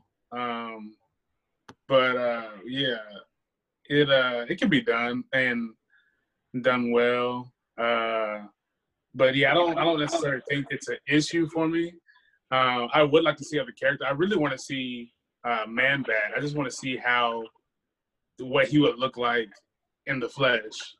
You saw a glimpse of it in BVS. Remember, that's what popped out of the. Yeah. Mm-hmm. And so I think I think it'd be perfect for them to do that, especially with Marvel having Morbius. You know what I mean? Like I feel like I know it's not a competition, but it is a competition. Because as soon as the Avengers were taken out, then you had Justice League started like, oh, we gotta catch up. So like, yeah, they got Morbius, do some Man-Bat and throw him in there and kind of make him like a bigger character than he is. Yeah, I mean, I don't disagree with you at all, but that's why I said Tia was absolutely correct. And there's a way you could do. There's a middle ground. Yeah. And I do believe Matt Reeves will find it. He will find his middle ground. Because I would be nervous, Tia, if this first movie only had one main villain. Because then that would let you know his mindset is second movie is probably only Joker, and then third movie is probably only someone else. But the fact that he's willing to bring in so many different villains in just this one movie lets you know he doesn't mind opening up a little bit to where maybe Joker's not even a focus. Maybe Joker sneaks up on us in the second movie. So. And my thing is like, I don't really have a problem with the Joker coming in because it's the Joker. I'd end up liking it. It's just that as someone who, I've told you all the time, I love Batman the animated series. I grew up on it. That's what helped introduce me to all of this, And there's so many characters in that show that all I've wanted to see throughout the years is those characters introduced in the live action capacity, and we haven't seen the Riddler. I know we had a Riddler on Gotham. I'm not counting that right now. We've only seen a Riddler in a live action movie since Jim Carrey. And Dan did point out, while I was a fan of Aaron Eckhart's Two-Face, not everyone was, but before that, all we had was Tommy Lee Jones's Two-Face, which I think was absolutely cartoonish and ridiculous. I'd love to see that.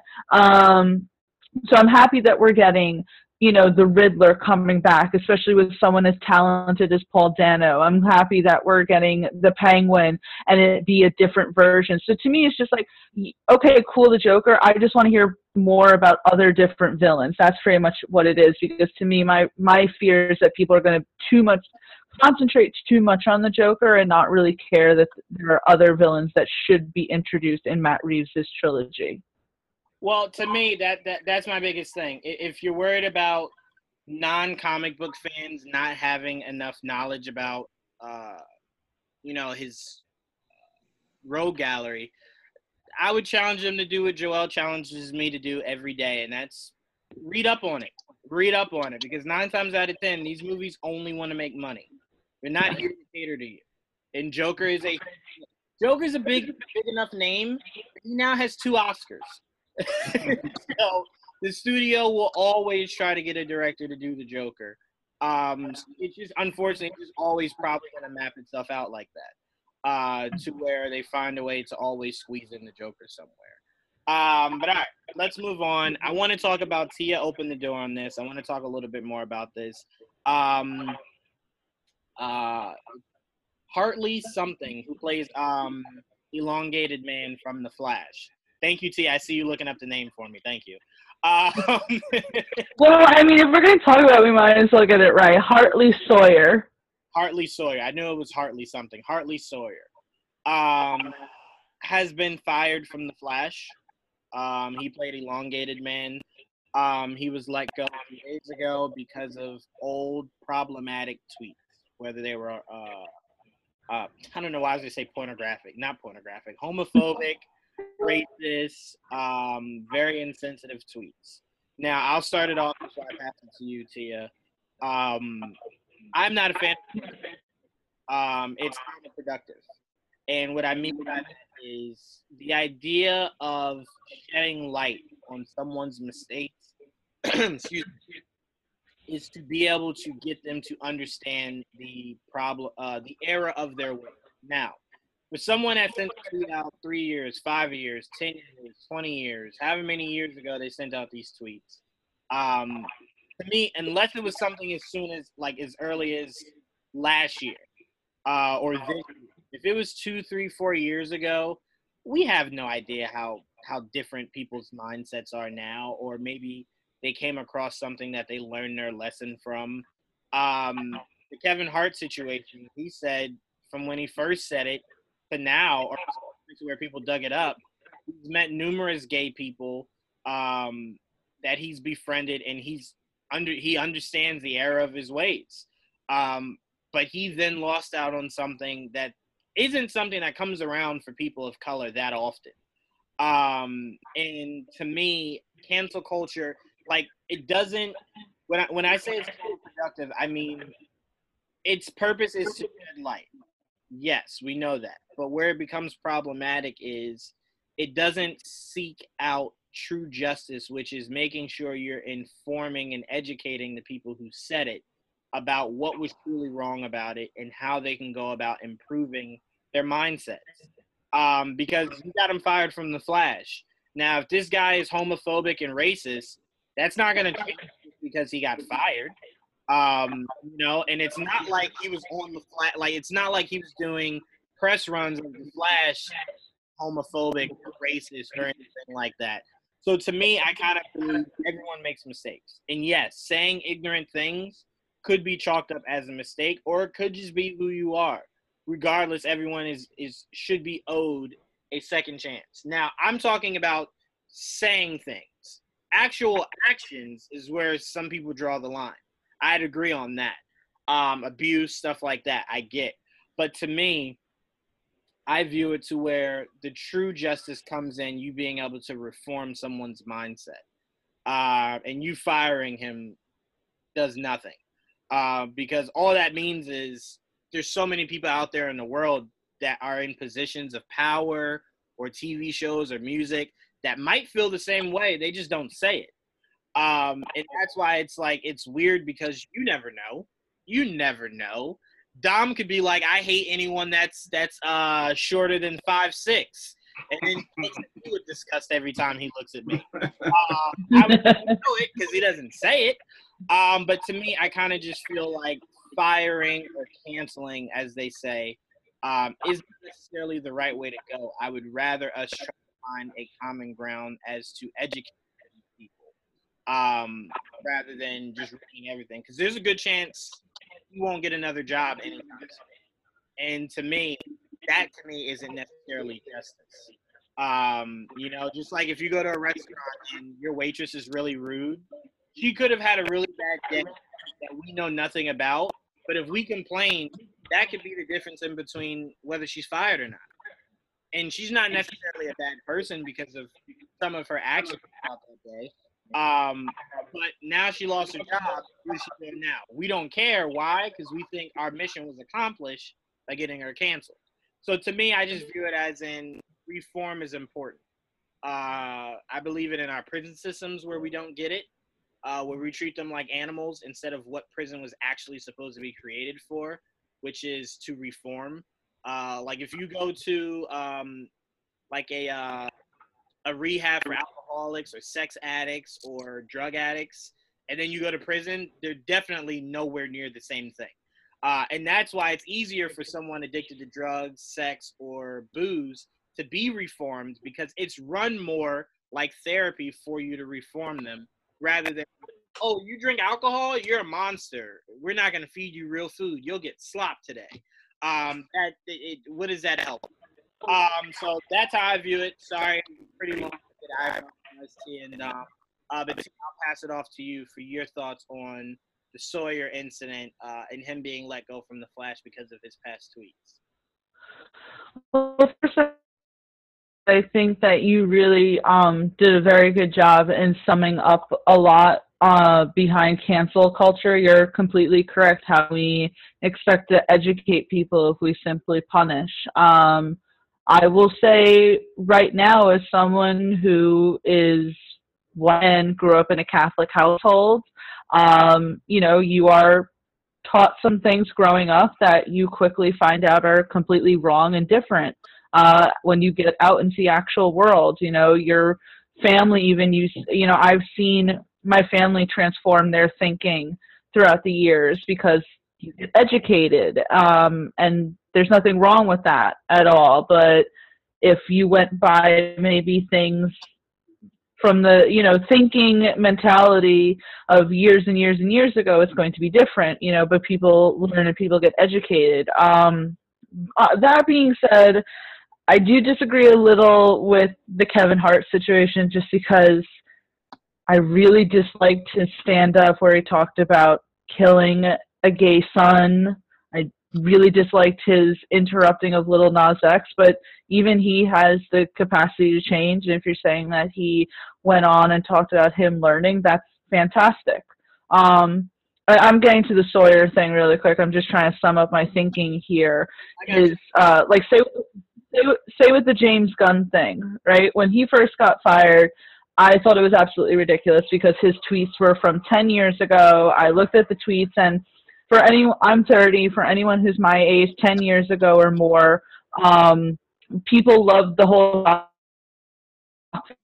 value thing. It was trendy to be shocking. You know, that's why Marilyn Manson was huge, his whole shock value presence. And it seemed like to me at the time, James Gunn was just trying to be shocking. And I thought, you know, that's 10 years ago. That's ridiculous. Humor was different. You know, I don't know if you guys remember, and I don't agree with it. I always hated them, but come on, there were jokes about dead babies, and that was a thing back in the day. People loved making those jokes. I don't know if I'm talking on my ass there, but at least I remember people making those jokes. I'm like, that's not funny, but that apparently was funny back in the day.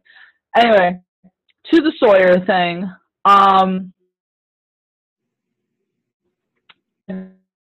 The tweets, some of them are tweets against women. They're not funny. Maybe he was trying to be funny. He thought he was very comical. His tweets about violence against women is wrong because there are women that actually happens to them. And he just had very homophobic, very racist remarks that it is literally the worst time right now for them to have been unearthed. So I don't know what the right situation is there.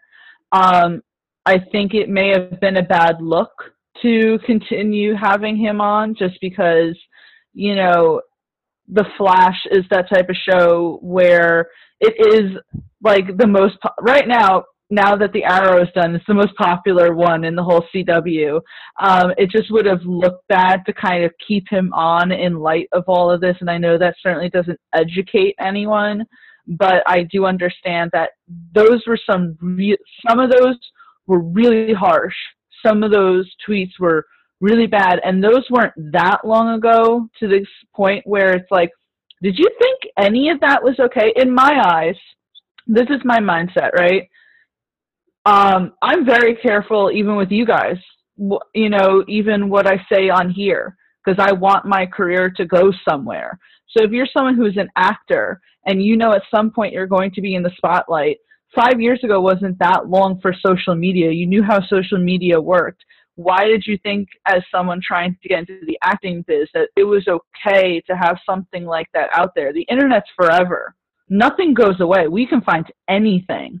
So there's all that. And the last thing I have to say, because now I'm talking very long-winded, was I really didn't like his character, so I really wasn't that upset. I won't disagree that you couldn't necessarily have Elongated Man in next season.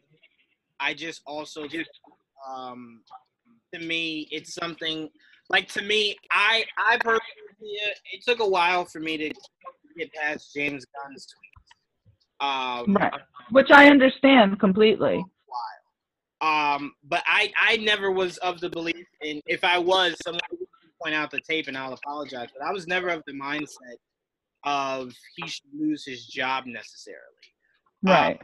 Only because, to me, I kind of feel like it's just like if someone offends you and they just go, "I'm sorry," that doesn't necessarily take the hurt away. You want to know that they're actually sorry by seeing the actions of them change. Just like Dom, we were saying last night with the NFL, you throwing money at me doesn't change anything. The change begins from the inside, meaning more black owners, more black investors, more black head coaches, more black, you know what I'm saying? That lets me know you truly get it. But until that changes, you throwing money at me is cool, but I still don't believe you get it. So that's why I said I'm very much of the belief that cancel culture works to a degree and then doesn't work to a degree, because the true purpose of cancel culture should be us trying to get these people to understand what was wrong and educate them in ways of becoming more knowledgeable and just smarter in how they choose to go about life going forward. And to me, whether or not he thought that was funny, I agree to it was inexcusable. But to me, I would love for him, you know, and now if he did it, people would think he's just doing it just to, fix things by going to more gay rallies and stuff like that, trying to get a better understanding. But to me, and it's not a defense, but I will say, in a black household, what Kevin Hart says is not uncommon to hear. Not at all. It is not uncommon to hear. And I understand that because as someone, again, who lived in a Catholic household, that's not very uncommon to hear. I still don't like it. As someone who, even in high school, hearing some of her classmates talk about in their future, if they have a child who's gay, they're going to kick them out. And I'm 18 at this point and like not thinking about kids at all, but I'm still sitting there going, what? You carried that kid around your stomach for, your uterus for 9 months, but you'd kick them out? Like, and I don't want to get into that because that's a whole another thing, but, so I still didn't like it. But I completely get what you're saying. It's a difference of, upbringing, and it's hard sometimes to get rid of some of that hard-wiring conditioning that you had when you were younger. I'm not hating on Kevin Hart at all, I'm just saying that I was just mentioning that bothered me, And I don't disagree with you. I'm just saying what we do have to learn, especially with everything that's going on now, and this isn't political at all for anyone that's like, oh, I'm going to fast forward. What we're seeing more so than ever is there is a large amount of people that are ignorant to how other races, creeds, orientations, how they operate, right? So if you don't truly get it and you're used to going about something in this specific way, you don't really truly get it. I'll give you guys a really quick example before I pass it to you, Dom. When I was about 6 years old, my dad took me to a comic book shop. And the one thing my dad always told me was you hold the door open for women. Like, you never go in before them. So the lady was coming out with her daughter, and my dad, and me, we were holding the door for him. And the lady says, thank you very much. And her daughter goes, Mommy, I thought you said we're not allowed to talk to black people. And oh my God. The little girl is saying it, and she's not thinking what I just said is like super racist. She's like, I don't know, that's what you told me. So I'm just saying, what are you doing? So to me, your upbringing very much attributes to your mindset, and that's why I said it's not as simple as let's cancel them, get them out of here. No, let's break this down. Let's systematically change it. What's going on now, people can't look past the flag when it comes to kneeling. They don't understand the other side. They want us to understand that side, but they're not willing to understand the other side. So through understanding is how cancel culture can truly be a productive way of changing the world, rather than, oh, he got fired, who's the next one on the list? Like, because that's very much how it feels nowadays, where people are like, oh, Hartley's gone, who's the next person we can get now? That's not productive. Now, I'm not saying that I want cancel culture not to shed a light on people who are doing crazy stuff, sure, but instead of getting them fired, and instead of a studio looking to rush to fire them, we got to remember that's not how our justice system works. When someone commits an offense and it's their first time, usually they get a lighter sentence, like community service or something like that. It's not like, wait, you stole gum? No, 30 years, prison, end of story, go. Like, that's not how it works. So to me, I kind of feel like reforming them is a better way to show that he gets it, rather than just getting rid of him. But again, I don't want to take away from anyone who is truly offended by it. I don't want to make it sound like I don't care about your feelings. I'm just saying the best way to change mindsets like that is to educate them. And the only way you could truly do that is to actually want to educate them, not just to throw them to the wolves. But Dom, to close this out, man, what are your views on the Hoyer situation? Is it Hartley situation? It's Sawyer. Hartley Sawyer. Sawyer. His name is so weird to me. He has like 2 last names. But your thoughts on the Hartley situation, and then your thoughts on cancel culture. Well, a wise man once said, to err is human, right? Mm-hmm. And I'm on both sides though. I'm on some square up. I'll meet you outside. You know, you get your medicine. You know what I mean? And once I beat your ass, then you go back to doing whatever. But I am also about like second chances because I know for a fact every single person on this earth that is over the age of 10 has said something jacked up. They just didn't get caught yet. You know what I mean? Or they didn't post it online. So everybody is in some way a piece of shit to somebody else. You know what I mean? And it is like, this is the thing that I've always been thinking about with cancel culture. If these people get canceled, where do they go? They have to work.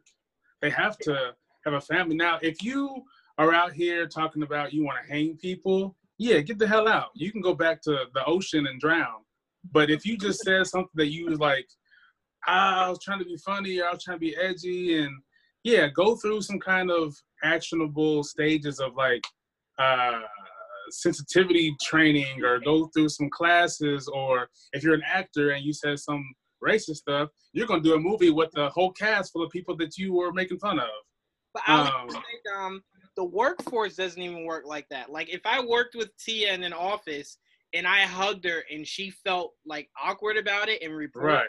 They just put you in sensitivity training. Right. They don't go, oh, you hugged her?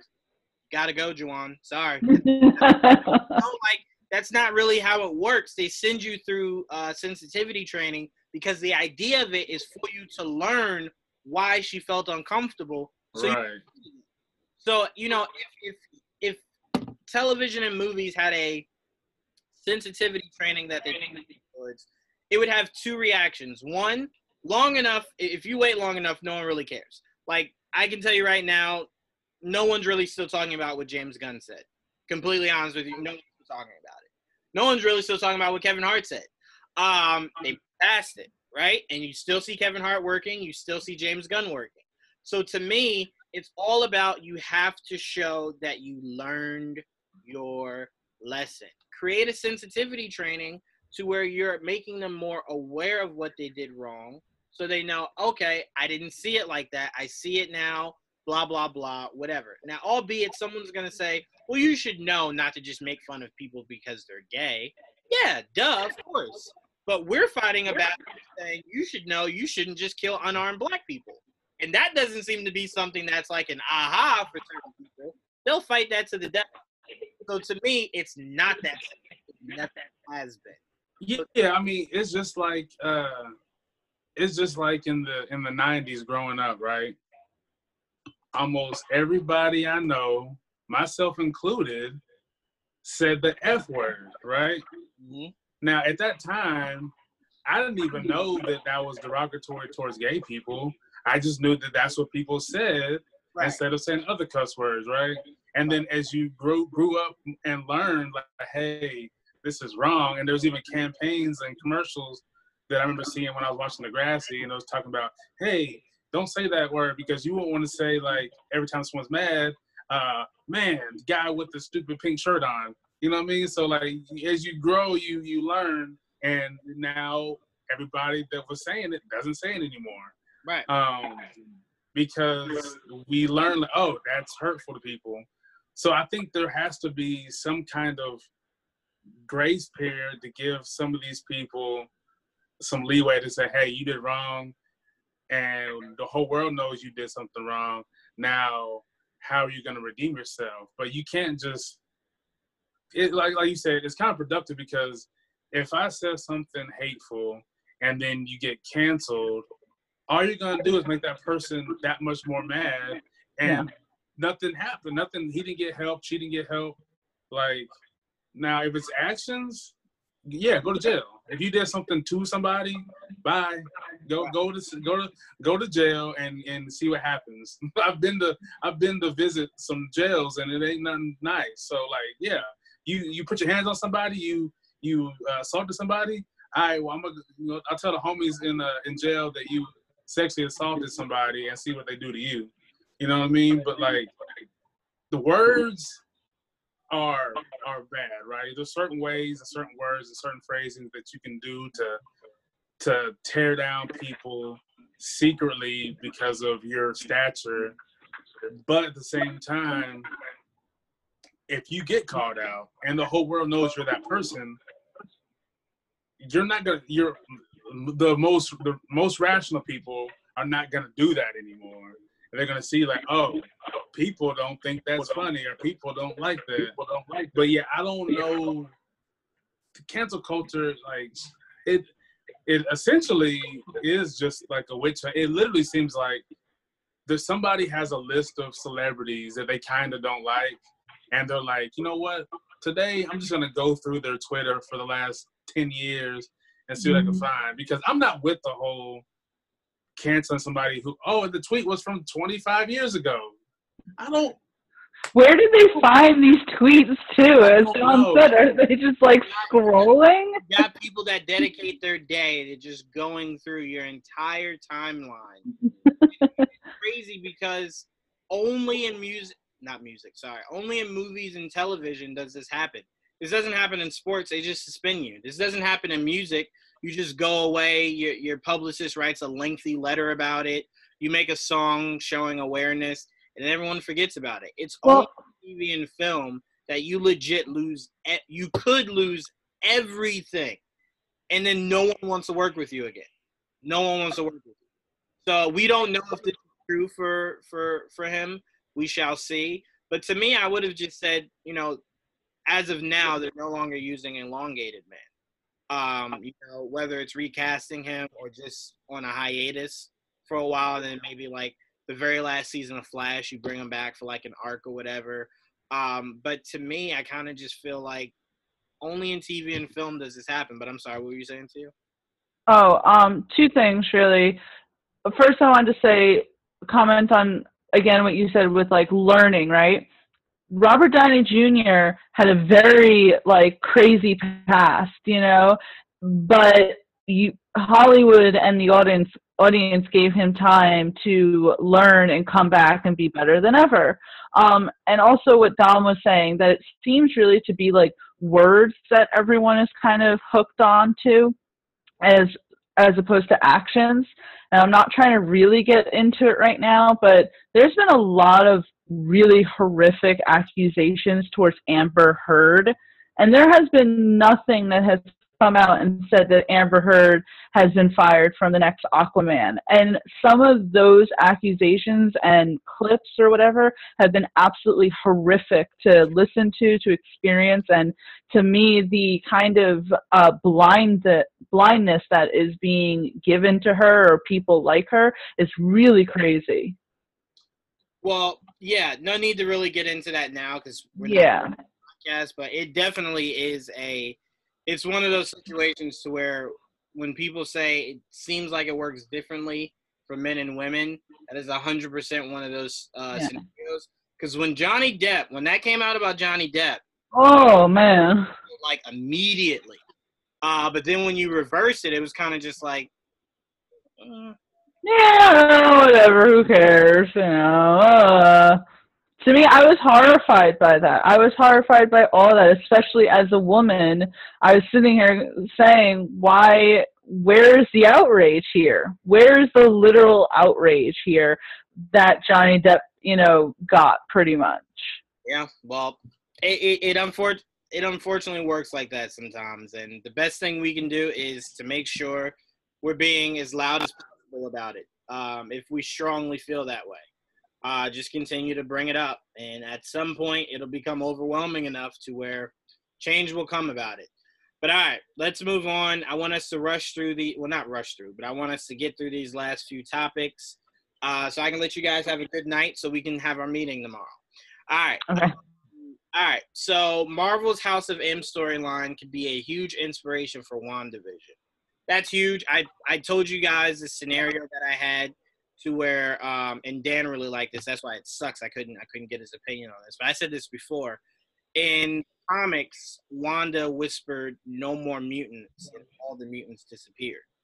I said, what if WandaVision ends with her whispering mutants and it creates a whole new timeline where mutants exist, and that's part of what Doctor Strange is trying to the course correct.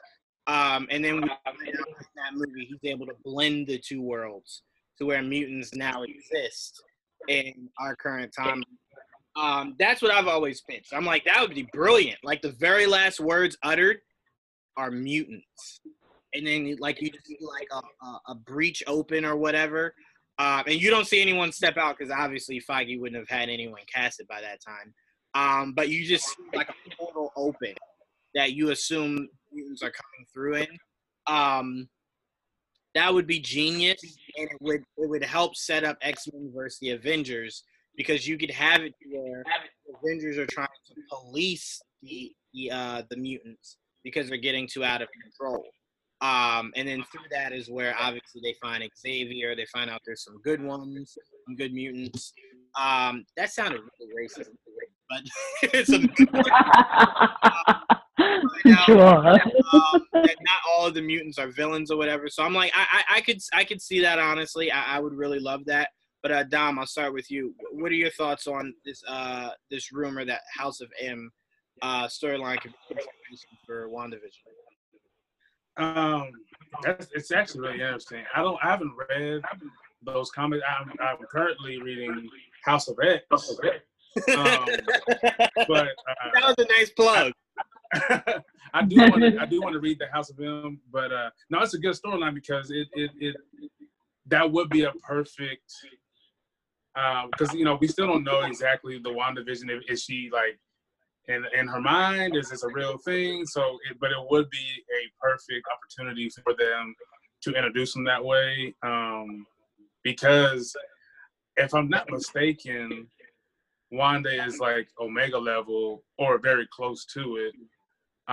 So to let that character become this as powerful as we know she is, will be a really good thing, and it has unlimited possibilities, especially when they bring in Doctor Strange and the multiverse. So yeah, there's a lot of things that can happen, and that's very exciting that you can do what you want to do, essentially. And then you have the what if. And so there's a lot of things that this can turn into to where she could be the catalyst for everything that happens. Yep.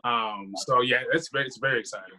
Yeah, House of M, the climax of House of M was she went through a nervous breakdown, which is when she uttered the words, no more. So I mean, her nervous breakdown in WandaVision could be, it wakes up to find out all of it was a lie. Vision's not alive. They don't have kids. Vision's still dead. That could spiral her into this nervous breakdown that leads to somewhat House of M. So I could see it. I could definitely see it. But Tia, what are your thoughts? I think that House of M is kind of only the natural way to go. Everything that I have heard of House of M, everything that you have told me, just seems like it would make the most sense to be true in WandaVision. And I also just love your idea. Absolutely. Like, I just think, how else will you really kind of introduce mutants? Where really is the mindset with WandaVision of Wanda having this own little carved out world for herself? I'm just super interested in seeing like where that kind of happened, because she obviously comes back up in Endgame. Is it that she had a moment to think to herself like, yeah, we won the battle, but guess what? I don't have Vision. Vision didn't come back. I don't have my brother. I am literally alone right now. And remember, she doesn't have Tony or Cap anymore. I was just going to say that she, it's not how it was in Civil War where she's living in the Avengers base or anything. So, is this literally her just being alone and wanting to kind of bring that to herself? And where else is the reasoning kind of having her in the second Doctor Strange, which, don't get me wrong, I love that.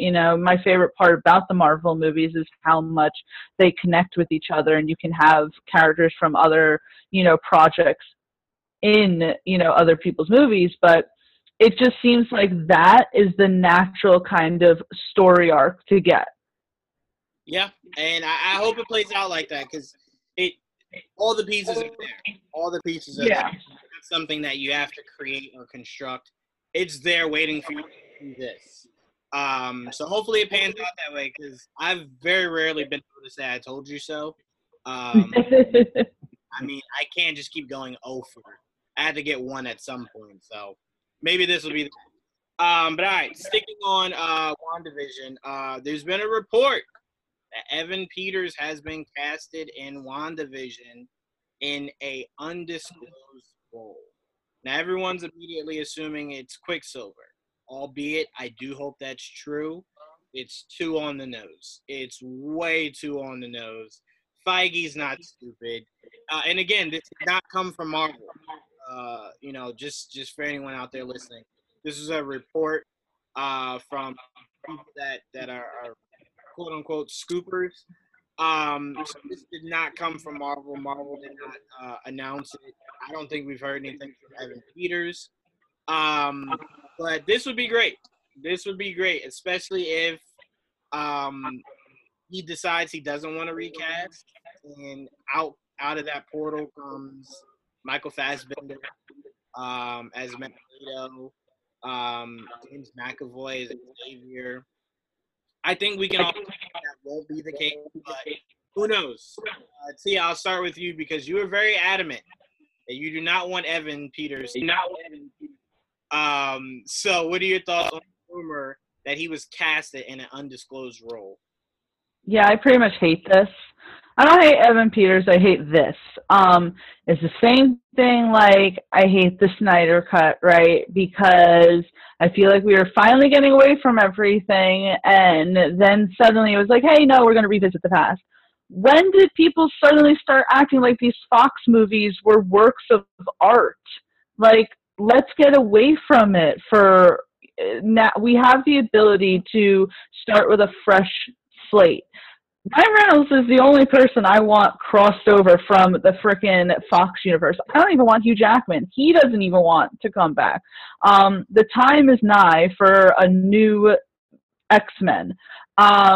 And first of all, I'm sorry, we already had a Quicksilver in the MCU. It was Aaron Taylor Johnson, not Evan Peters, all right? Because you bring in Evan Peters as Quicksilver, that opens up the floodgates to have all the other people back. And I'm sorry, besides James McAvoy and Michael Fassbender, not any of them were that impressive in their roles. So I dislike that very much. But as you said, it's from a scooper. So who even knows if it's real? And it's a little too on the nose. And I think that Kevin Feige might have a little fun with kind of saying that, oh, Evan Peters is coming in, but then all of a sudden he's someone completely different. Like, that would be fun. It would be. And I know this isn't entirely the same, but it's kind of like how, remember, everyone was like, or not everyone, he did. Andrew Garfield, desperately wanted Spider-Man to be in the MCU. And they're like, yeah, Spider-Man will be in the MCU, but you're not going to be in the MCU. And we got Tom Holland. It's like, that's how it should be with this Quicksilver, even though at this point Disney bought Fox. So technically they could do, I don't know. I don't like it. I don't want it. Please stop. When I heard this, I was like, oh, God, no, Marvel, this is the last thing that we want. We were finally, getting away from that toxicness. And I will Christopher Mark on Twitter, he made a really good point. And this does go into cancel culture, but also, facts. Anyway, those X-Men movies relied very heavily on Bryan Singer and other people who have very not good reputations. And I kind of feel like, why do you want to have a remnant of their world seeping into your MCU? So that's my opinion there. I don't necessarily disagree with anything you said. I'm a big fan of out with the old, in with the new. I just also wouldn't be bothered if that same cast was carried over. I've been waiting for Aaron Taylor Johnson to come back since Age of Ultron. I don't know why. I loved him. I was so excited. It was like the only thing in Age of Ultron that I was like, no, why? They killed him. It was just like, I wasn't happy when he died. It was just so weird because I'm like, you just introduced him. Why do you think I care that he just died? Like, what? You gave me half of a movie with him and then killed him. What did you think that was going to do for me? I don't care. All right, he's dead. All right. I cared. I cared, and I hated it, okay? I hated it. I was watching. I think I was more upset Hawkeye didn't die because I'm like, this is a waste of time. Oh, yeah, no. I was super upset. It's part of the reason why I dislike Hawkeye. I'm like, we lost Quicksilver because of you? And I'll still say this. I'll say this to the day I die. It still made no sense that a guy that could run that fast didn't get, like, a car door or something to try to, like... Yeah, no. It's Josh Whedon's fault. I don't know why he bothered with that. Wait a minute. What can catch these bullets so Hawkeye and a kid doesn't die? Duh, my body. What? What? No, my body. No, my body's quick enough. My body will do it. Wow. Dom, you didn't go, right? What are your thoughts on Evan Peters being cast in this mysterious role for WandaVision? I think, because I know that I think we talked about before of like images and rumors of like her kids being there, and they grow at like a rapid pace. I think he may actually be Speed, her son, and it'll be kind of like you think he's Quicksilver, and it's like, nah, he's her son, and they kind of be like a nod at him playing Quicksilver at one point, and then, you know what I mean? Because he's not an actor that you just throw away on a random role, so I feel like he's gonna be around for a little bit. And if she has kids in some capacity, and they do, like, I think it's Speed and Wiccan, then he'll be around for a while. And if they do there's rumors of a casting of another male character for that show, then I feel like that'll be like my answer. They're gonna do like the Sons. But yeah, I mean, Evan Peters, I like Evan Peters. I mean, my love for him comes from American Horror Story. And then he was great, and you know, his character, which is funny that you mentioned like Age of Ultron, but then you look at Evan Peters, Quicksilver, and he saves the whole school from blowing up and takes everybody and runs them all out, and then you have this guy like, oh, I saved 2 people, but I got shot. Like, yeah, it does, like, weird. It's weird. It's very weird. That wasn't Quicksilver's fault. That was Josh Whedon's fault. He didn't realize the power of Quicksilver. I would bring it up to Joel. Quicksilver was one of my favorite characters from the Ultimate Comics, because what they did in the Ultimates was Quicksilver was so fast, if he ran by you, it could peel your flesh. That's how fast he could run. So I'm sitting there in the movie, and I'm like, I'm watching him dead with like 1,000 bullets in his body. Like, I definitely saw the Flash when like a whole army was shooting AKs at him. He was running so fast, it was like he was walking and picking the bullets and throwing them away. And I'm like, I don't think that's how speed works. I run that fast into bullets. Like, if you could run that fast into the bullets, I feel like you could have ran that fast to get everyone out of the way, including yourself. Yeah.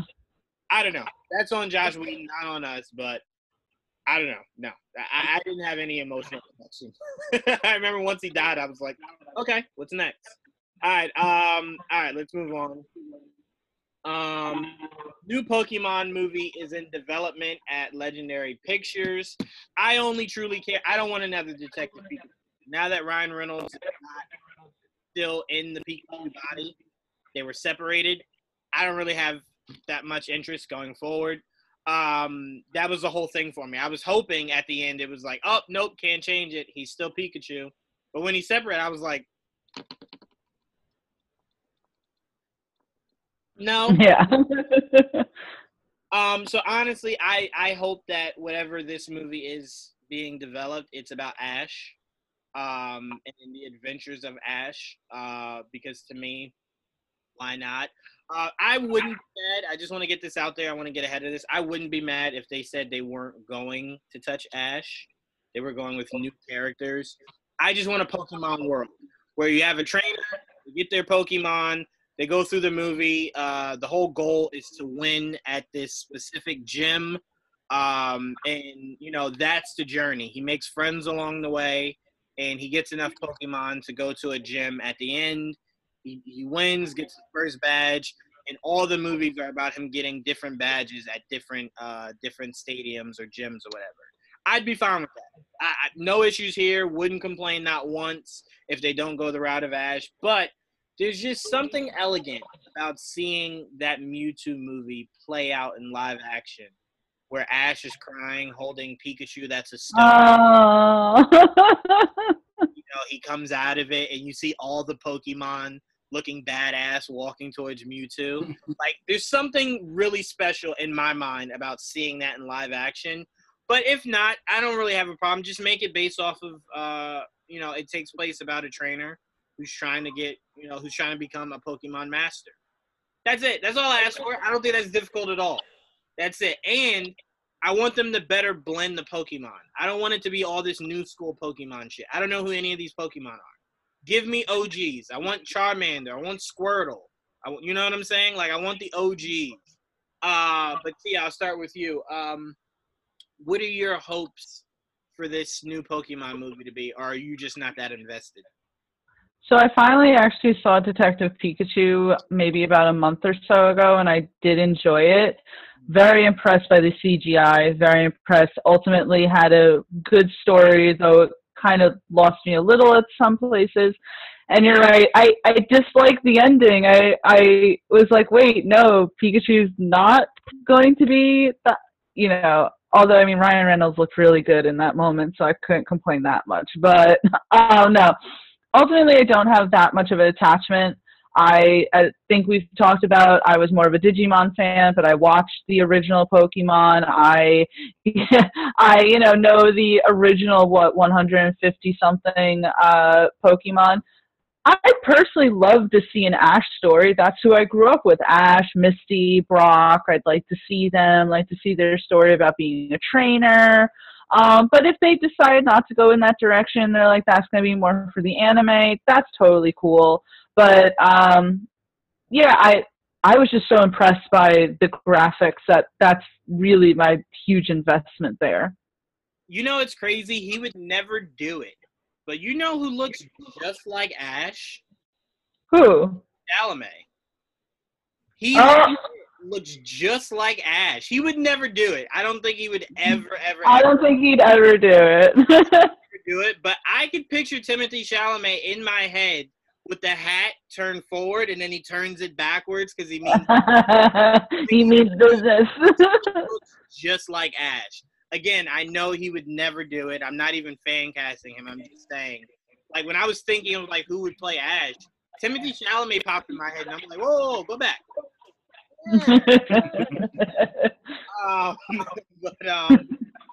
Dom, what are your thoughts?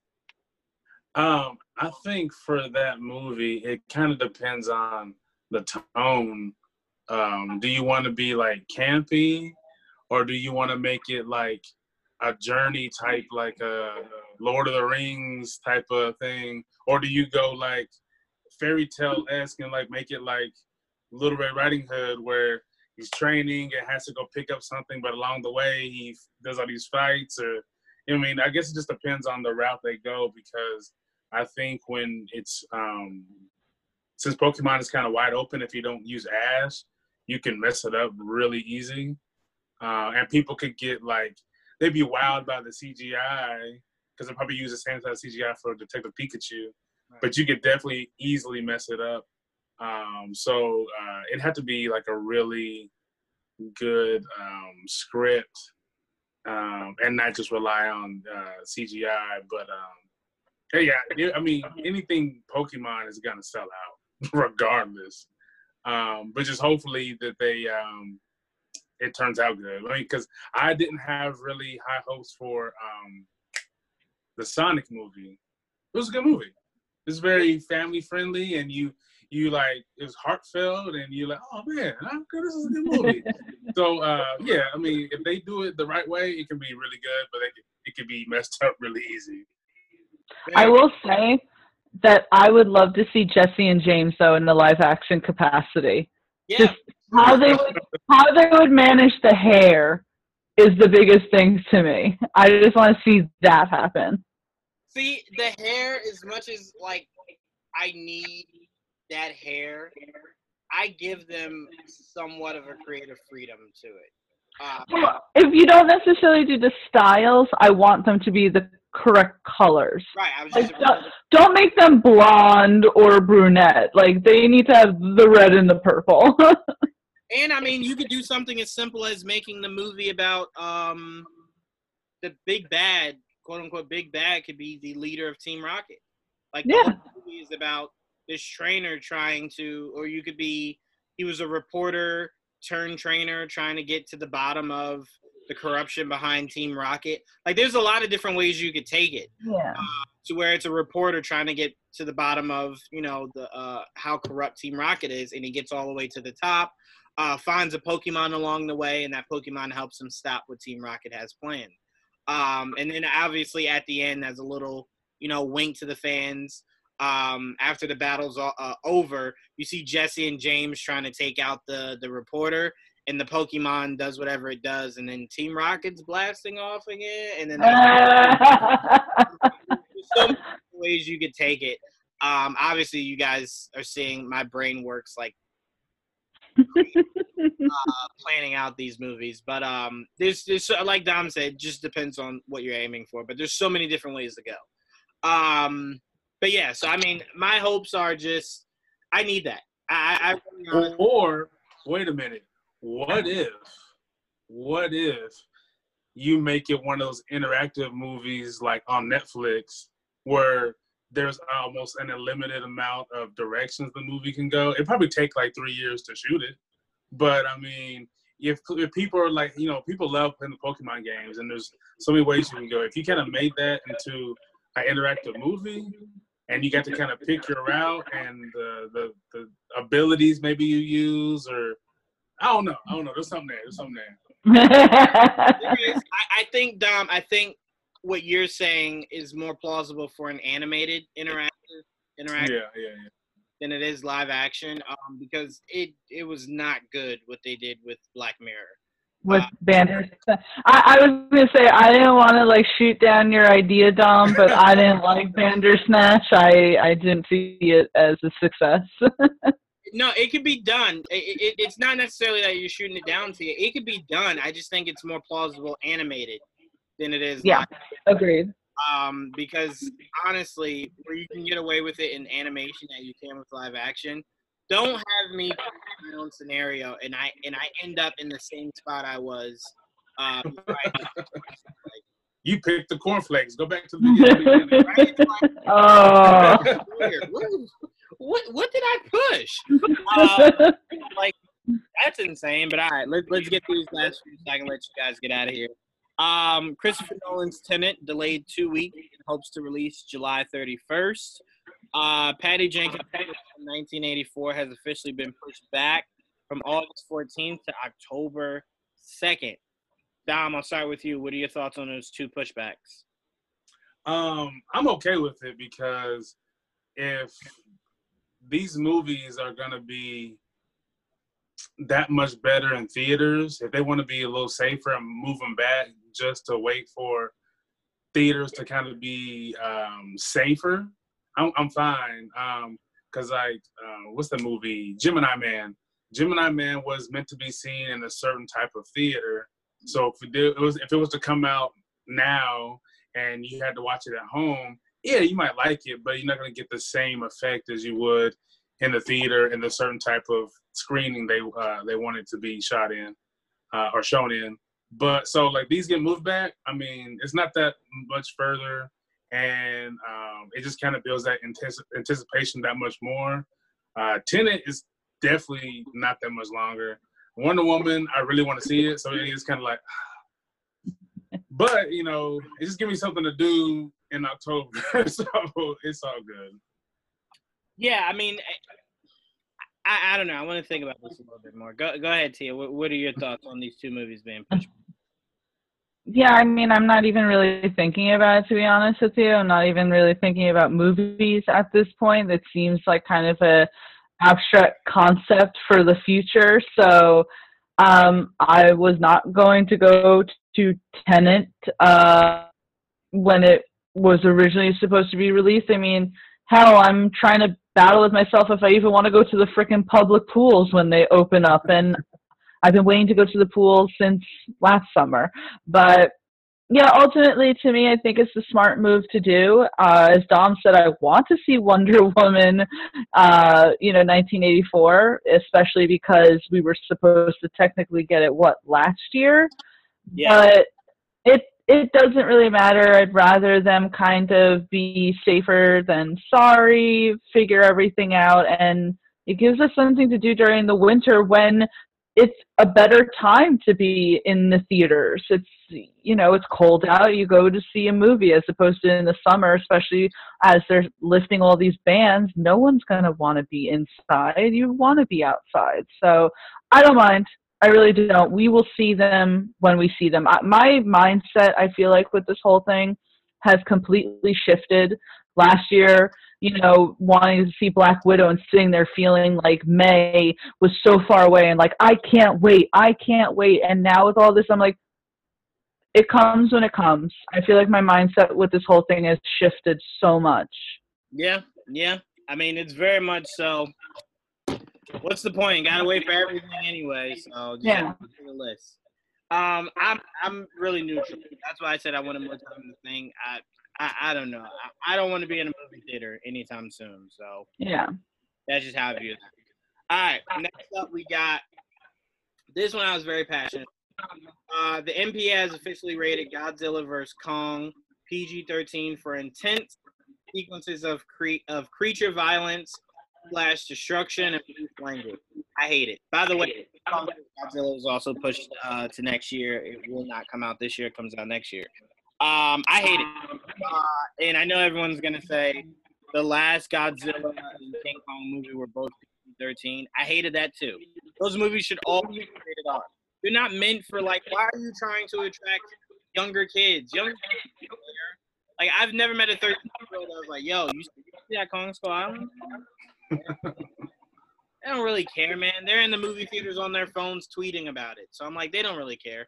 I personally thought when you got two of the biggest monsters of all time facing off against each other, it'd be rated R. I want to see Kong biting with some blood. I want to see Godzilla, blasting someone's head off. I want to see it as violent.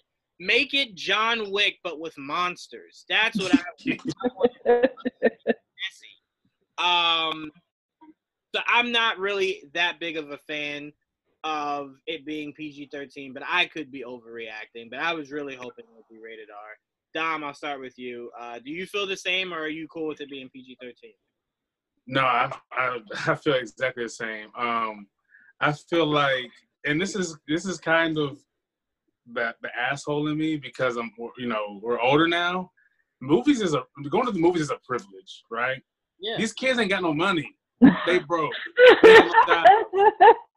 They can't go anyway. So make it rated R so we can enjoy it. Like, I'm the same way when I go to watch a UFC fight. I'm like, kick all these kids out there not drinking so we can sit here because we got to have a running tab anyway, but I got to wait for a table because these little teenagers, kick them out. They ain't drinking.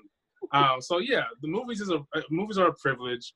All the teenagers want to go see are either, like, I see a lot of romantic comedies, animated movies, or the horror movies. That's it.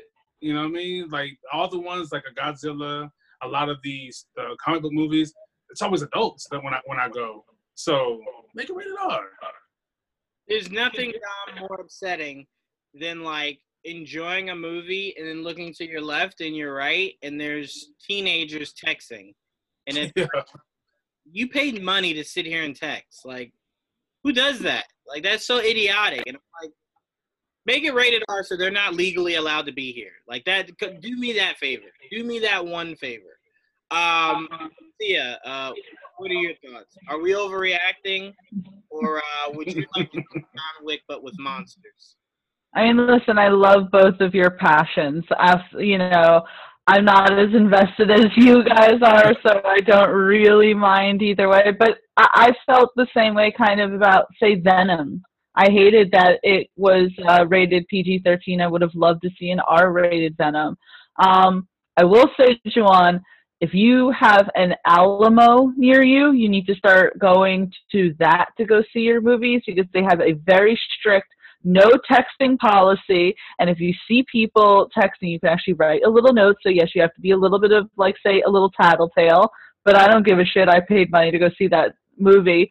You put a little note, you stick it, little, like, servers run, you know, and they grab it and you go, hey, these mother effers over here are annoying me. They'll give them a warning. And if they're doing it again, they get the hell out with no refund. So just saying.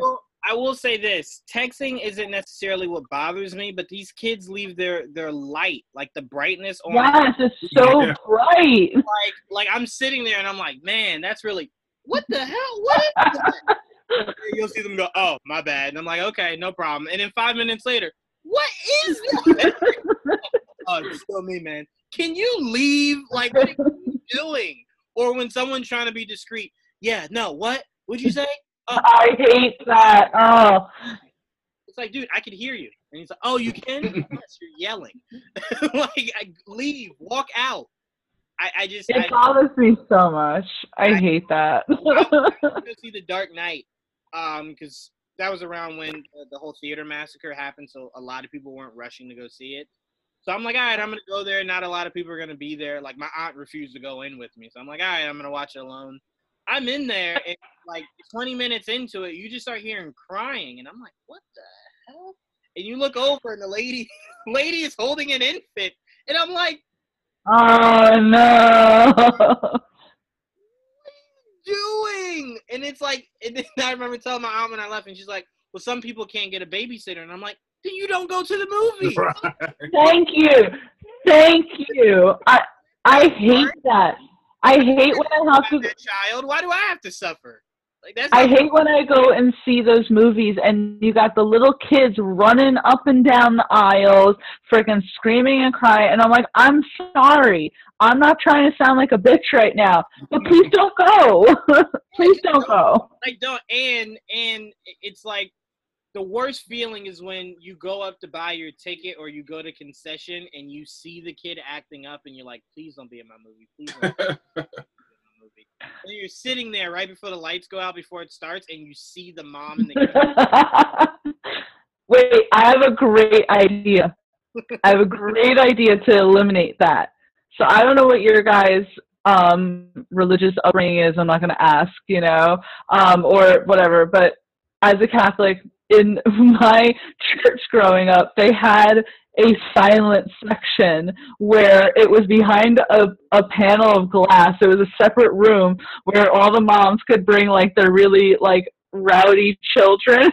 So they need to have that for movie theaters. Have like a little glass room where they go with their like little infants so that we don't have to hear it. To me, you bringing your kid to a movie is only acceptable if it's a kid's movie. Because I'm like, if I'm watching a kid's movie, there's a whole lot of questions that need to be asked, especially because I don't have a kid. So, but if I'm sitting there watching John Wick and I look over and your 5-year-old is acting up, I'm like, wait, how did you even get him past like the ticket booth? He's 5. Who gave him a ticket? You know, and I'm like, oh, well, he didn't make a big deal. Well, I don't want to hear him throughout this movie. I would like to hear what's going on. But anyway, yeah, no, I'm not afraid to karate chop your kid in the throat just to get that crying. All right. Our last topic of the night is, this might be more so for me and Dom than you, Tia, but I had to bring this up. Jason says they are working overtime to get Happy Death Day 3 going, but nothing is official yet. That breaks my heart and excites me at the same time. And I love how everyone's like, well, what else can they do? I'm like, you had 6 Sharknado movies. Like, in your the whole concept was it's a shark coming out of a tornado. In every movie, they were shocked. had another shark out of a tornado. Years in a row. You start putting grenades in those tornadoes, man, blowing them up or something. But no, I'm looking forward to this. I know specifically me and Kanan are like the biggest fans of this franchise. It's so much fun. We turn our brains off and we just have a fun time. I love the first movie. I loved. Second one I tolerated, but I didn't hate it. It was just weird where they went. But Dom, I'll go to you first. Is this something you're looking forward to, or are you kind of like 2 is good, cap it off? So weirdly enough, I haven't seen either one of them. First off, right? I know. And I was trying to look for them. I was literally looking for them that weekend. I looked on every single streaming platform I have on my TV, and I was trying to find it.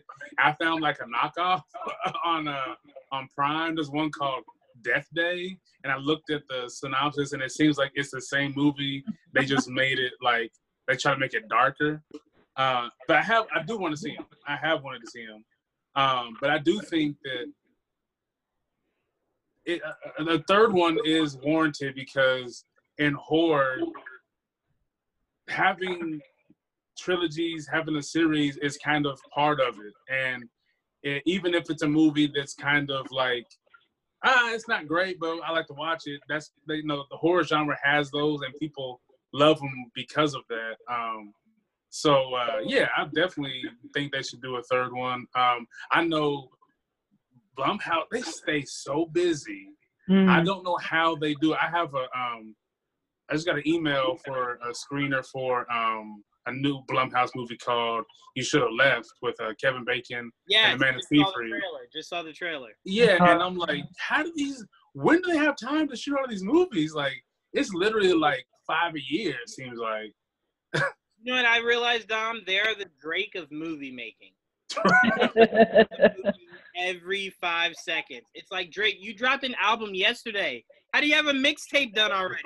You're recording all this shit. And the good thing about them is that you have the ones that are a little more like the comical side.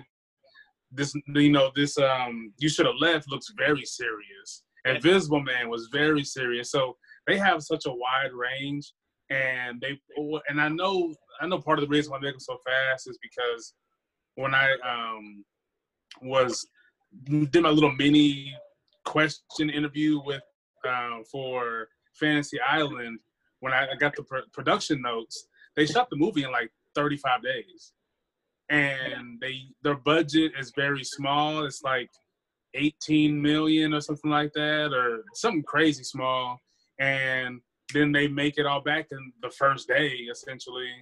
But yeah, the method of them cranking them out in like a month or maybe 2 months, a month and a half, I think is what a lot of companies are trying to do, especially if you can do them that quick and have a great product at the end.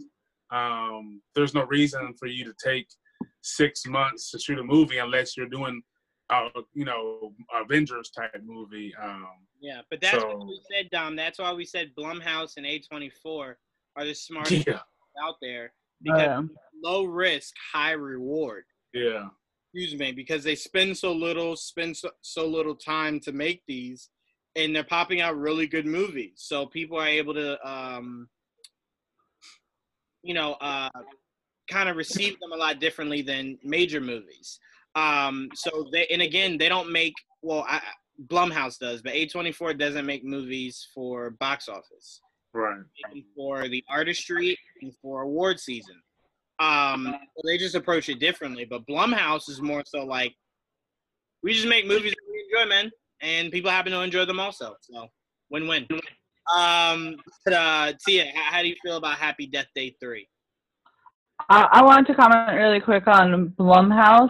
I think that they're a fantastic studio because Dom pointed out that they have more comical stuff, they have more serious stuff, but they also have things that aren't even really in the horror genre. I watched a movie maybe last summer called The Keeping Hours. I'm not sure if it's still on Netflix, but it was, starring Lee Pace and Carrie Coon. And it wasn't horror at all. It was just a really cool, movie. It was a very indie film, and I was very impressed. knowing that Blumhouse produces those type of movies too. So Blumhouse really just has things for everyone, which is fantastic. That being said, I've never watched the Happy Death Day series, so I'm sorry about that. But I know that you love it. I know Kanan loves it. They enjoy it so much, and they deserve a third one. I forgot if it was you or Dom who pointed it out. Franchises and sequels and stuff are kind of the gig when it comes to these horror movies. I mean, they freaking made Jason in space. You know, if they could do that, and as you said, if they could make 6 Sharknadoes, why not give fans what they want and give them a third Happy Death Day? It's fun. Like this whole, where are you going to go with it? It's a horror movie. You can go anywhere with it. Do whatever you want. Jason went to space. Freddy Krueger went to people, went on vacation practically. You could do anything. There's so much you can do. I mean, Final Destination had someone die by one rock going into a bomb and projecting out into something. So they could do that. We could have a Happy Death Day 3. Which, by the way, I want to say this. I don't know what studio did Final Destination, but they should 100% take that to Jason. Take it to Jason. Let Jason make that into a way better franchise than it was the first time around. He would do a great job with that. For sure. I think they should have shared credit on it. Like a Sony Marvel deal to where Blumhouse is your MCU, and Jason Kevin Feige, and more of like, yeah, no, we give credit because it's us, but they did all the work. So I think if you do it that way, it's perfect. I also think Blumhouse should be the hub for all horror. Just go through Jason. They should definitely be the ones that are helming the monster universe. If you're going to come out with things like Frankenstein and Werewolf and all of that, you want to make something that's legitimate, give it to Blumhouse. They'll be able to do it really well. Yeah, no, I completely agree. But all right, we've been podding long enough. This was a great episode of Geek Vibes Live. I want to thank Dan and I want to thank AJ, along with Tia and Dom. Thank you guys for joining me for this all-new episode. This was a really informative, fun, and entertaining episode. So hopefully our fans enjoy it. But till next time, guys. Peace. Say goodbye to your credit card rewards. Greedy corporate mega stores, led by Walmart and Target, are pushing for a law in Congress to take away your hard-earned cash back and travel points to line their pockets. The Durbin-Marshall credit card bill would enact harmful credit card routing mandates that would end credit card rewards as we know it. If you love your credit card rewards, tell your lawmakers, hands off my rewards. Tell them to oppose the Durbin-Marshall credit card bill.